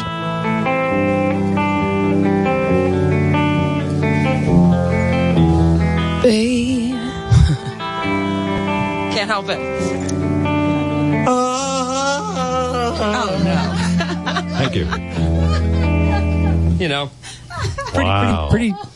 How'd I do, Pink? Good? It was great. I was trying to let Justin shine. You need your reverb button. Who is the best guitar player? Was it Eddie Van Halen? Was it Jimmy Page? Who is it? Oh God, there's so many. I honestly like my Hendrix was one of my first. He was the first guitar player I just fell in love with, and Stevie Ray Vaughan and Eddie. Right. And Eddie's amazing. Eddie was just a game changer. How hard is it for you to play Hot for Teacher right now? Oh God. Love this. I love watching guys do this stuff. Me too. I could sit all day and watch this. I love how much you're putting them on the spot. This is so much fun. He's going to do I it. shouldn't be the only one that has to get in trouble for this interview. No, and you should be singing along with him here. It's something like that, right? Yeah, no, that's it. What a what a fun band. I got to get a band. I got to get a good band. It's ridiculous. Now, Pink, we got to talk about the fact that you have a new album out. You do not sit there and rest on your laurels. You have Trust Fall out, and that's a big deal, and it's available wherever music is sold. And there's a big Trust Fall tour going on, and I suggest you get tickets. That's going to go on sale Friday at livenation.com. Let's talk a little bit about Trust Fall. Why the new album now? Was this something that was born out of COVID, where you were kind of sitting at home? What happened here? Yeah, I just love. I got to get it out. I got to get it out. Right. I got to get it out. Got to get it out. I had 3 years, and I got to get a lot out. It's like your best song is the last song you wrote because you're excited about it. It's new. And then I had 3 years for them to kind of some of them to fall away. Like maybe that wasn't the best thing I ever wrote while I was drinking whiskey. Well, I'll tell you what. It just became this whole piece of work, and I'm so, so proud of it. I think you should be, because first of all, your voice has never sounded better. I mean, like I said, some people, they kind of lose it, but your voice sounds great. And the song that I think moves me most on the album, and maybe, I don't know what you think of this thought, but When I Get There. And the reason I know of the trials and tribulations with your family and your father, and you had said that you had trouble mourning. And this song, when you heard this song, it registered with you. I just think it is absolutely beautiful. Thank you. Very emotional. And it got me thinking about my father who died in the summer. It really resonated. Think of you when I think about forever. I hear a joke and I know you would have told it better. I think of you out of the blue when I'm watching a movie that you'd hate. You'd say it. You were never one to hesitate. You were always first in line. So why would it be different for heaven? But this is I could see you're even moved listening to it, right, Pink? Oh. Who you? Oh. It fucks us all up. It fucks you all up. Fucked me up, too, actually. I just think it's beautiful. Pink, you went over and hugged Justin. Yeah, Justin lost both of his parents, so he knows. Recently? No, my dad, he passed away in 2005, and my mom in 2019. And they were good to you? They were big supporters of your career? Yeah, they were amazing. They didn't sit and say, listen, go get a real job, nothing like that. At first, my dad wasn't, so stoked about it because, he was like real into sports and, obviously my frame, I'm not really built for sports, but, but no, he got on board after a while. My mom was always, just amazingly supportive. She was amazing. Yeah. Pretty amazing song, but when you listen to it, Pink, you directly think about your father. In other words, there's no sort of broader definition. This is just about your dad. Yeah, and I wonder if he's sitting with all my buddies. Yeah, and if it's a nice thought, right? We want to think there's something beyond this. We desperately want to think that, and that it's not all, that we're not just all little ants. Meaninglessly walking around doing dumb shit. Yeah, I want to think that he's my angel. I asked him before he died, I said, what do you want to come back as? And he goes, well, I'm a pilot, honey, so I'd like to be a bird of flight. And then he said, or a cannibal chipmunk. And I was like, we're going to let that be the morphine.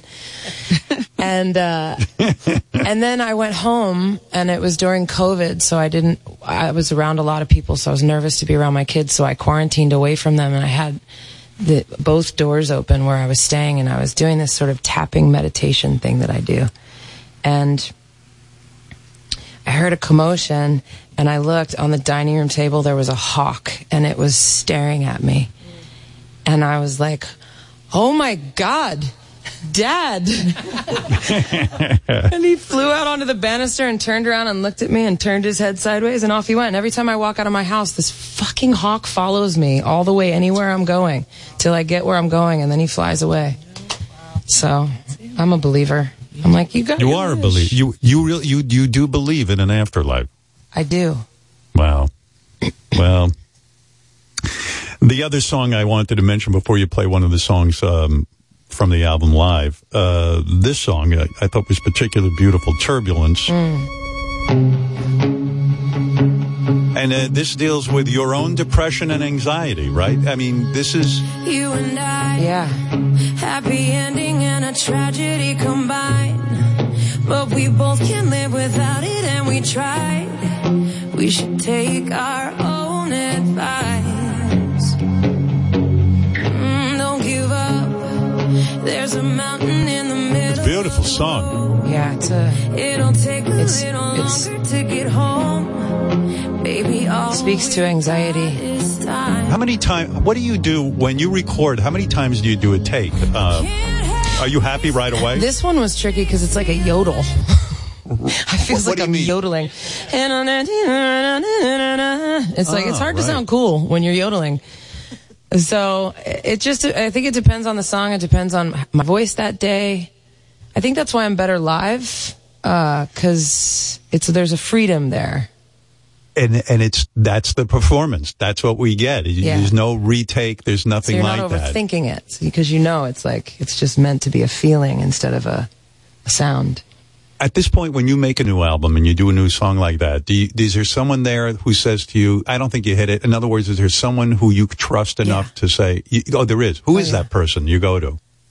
Simon Gooding is an engineer that I met in New Zealand, and he's fantastic. But really, it's the person that's recording, the producer, Greg Kirsten, Billy Mann.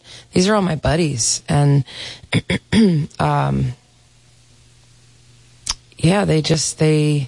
they know, even Chris Stapleton, like, he has people that he trusts that.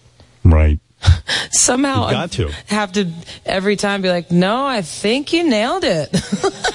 Right. That's nice, too. You don't want someone who's going to sit and bring your head down every minute and tell you didn't get it right. This song you're going to perform last, and I know we're almost out of time, so I want to get to it. It's this is the title track, Trustfall. Trustfall. And Trustfall, to me, I'm not sure what you mean by trustfall. I feel more like trust fail. I feel like there's less and less trust in the world. That something you said earlier, how people are turning on one another. We're kind of divisive right now. Yeah, absolutely. Is that what this is about? Sort of, yeah. I think that it just requires a lot of trust to even leave the house these days, and to drop your kids off at school and go to public places and just hope for the best. And I think I know a lot of kids and teenagers, and I think there's a general feeling of anxiety and of, I think we all feel like we're falling backwards and we don't know where the ground is. And that's such an unsettling feeling. And so my psychologist inside of me is like, okay, well, let's break this down. Who do we trust? What do we fall for? What are we jumping for? Who do you trust around you to catch you? Do you trust yourself? Do you know that you can handle this?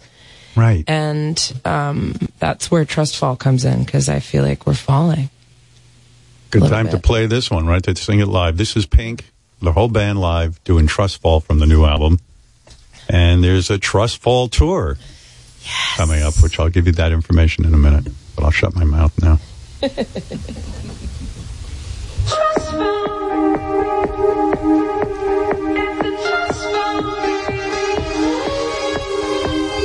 Picture a place where it all doesn't hurt, where everything's safe and it doesn't get worse. Oh my, we see through bloodshot eyes. Picture a place somewhere else far away, where you know what they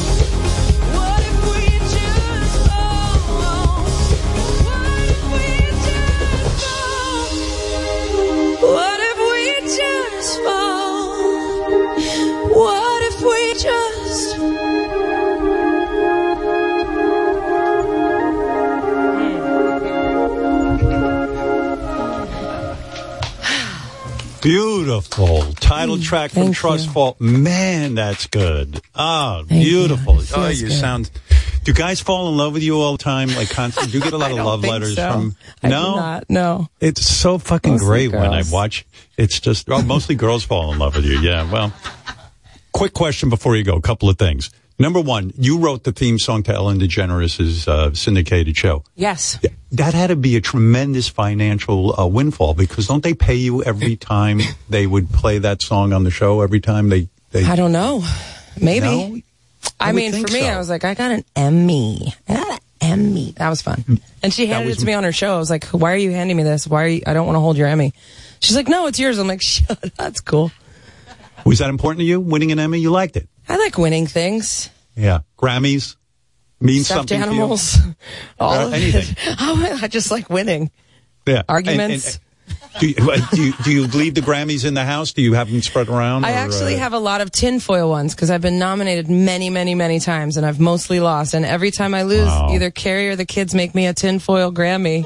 How nice. And I have a tinfoil Moon Man. It's huge. Remember that? Well, you do have 3 Grammys, you know. I do. I won Best Rock Vocal, and then they dissolved the category the next day. They said no one else could win it.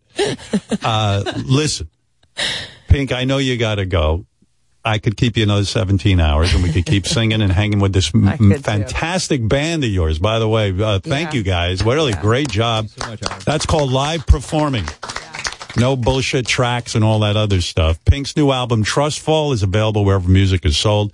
And Pink's Trust Fall tour tickets go on sale Friday at livenation.com. You can hear Pink always on Sirius XM's Hits 1 and The Pulse, Channel 5. You're really great. Thanks for giving us so much time. We love you so much.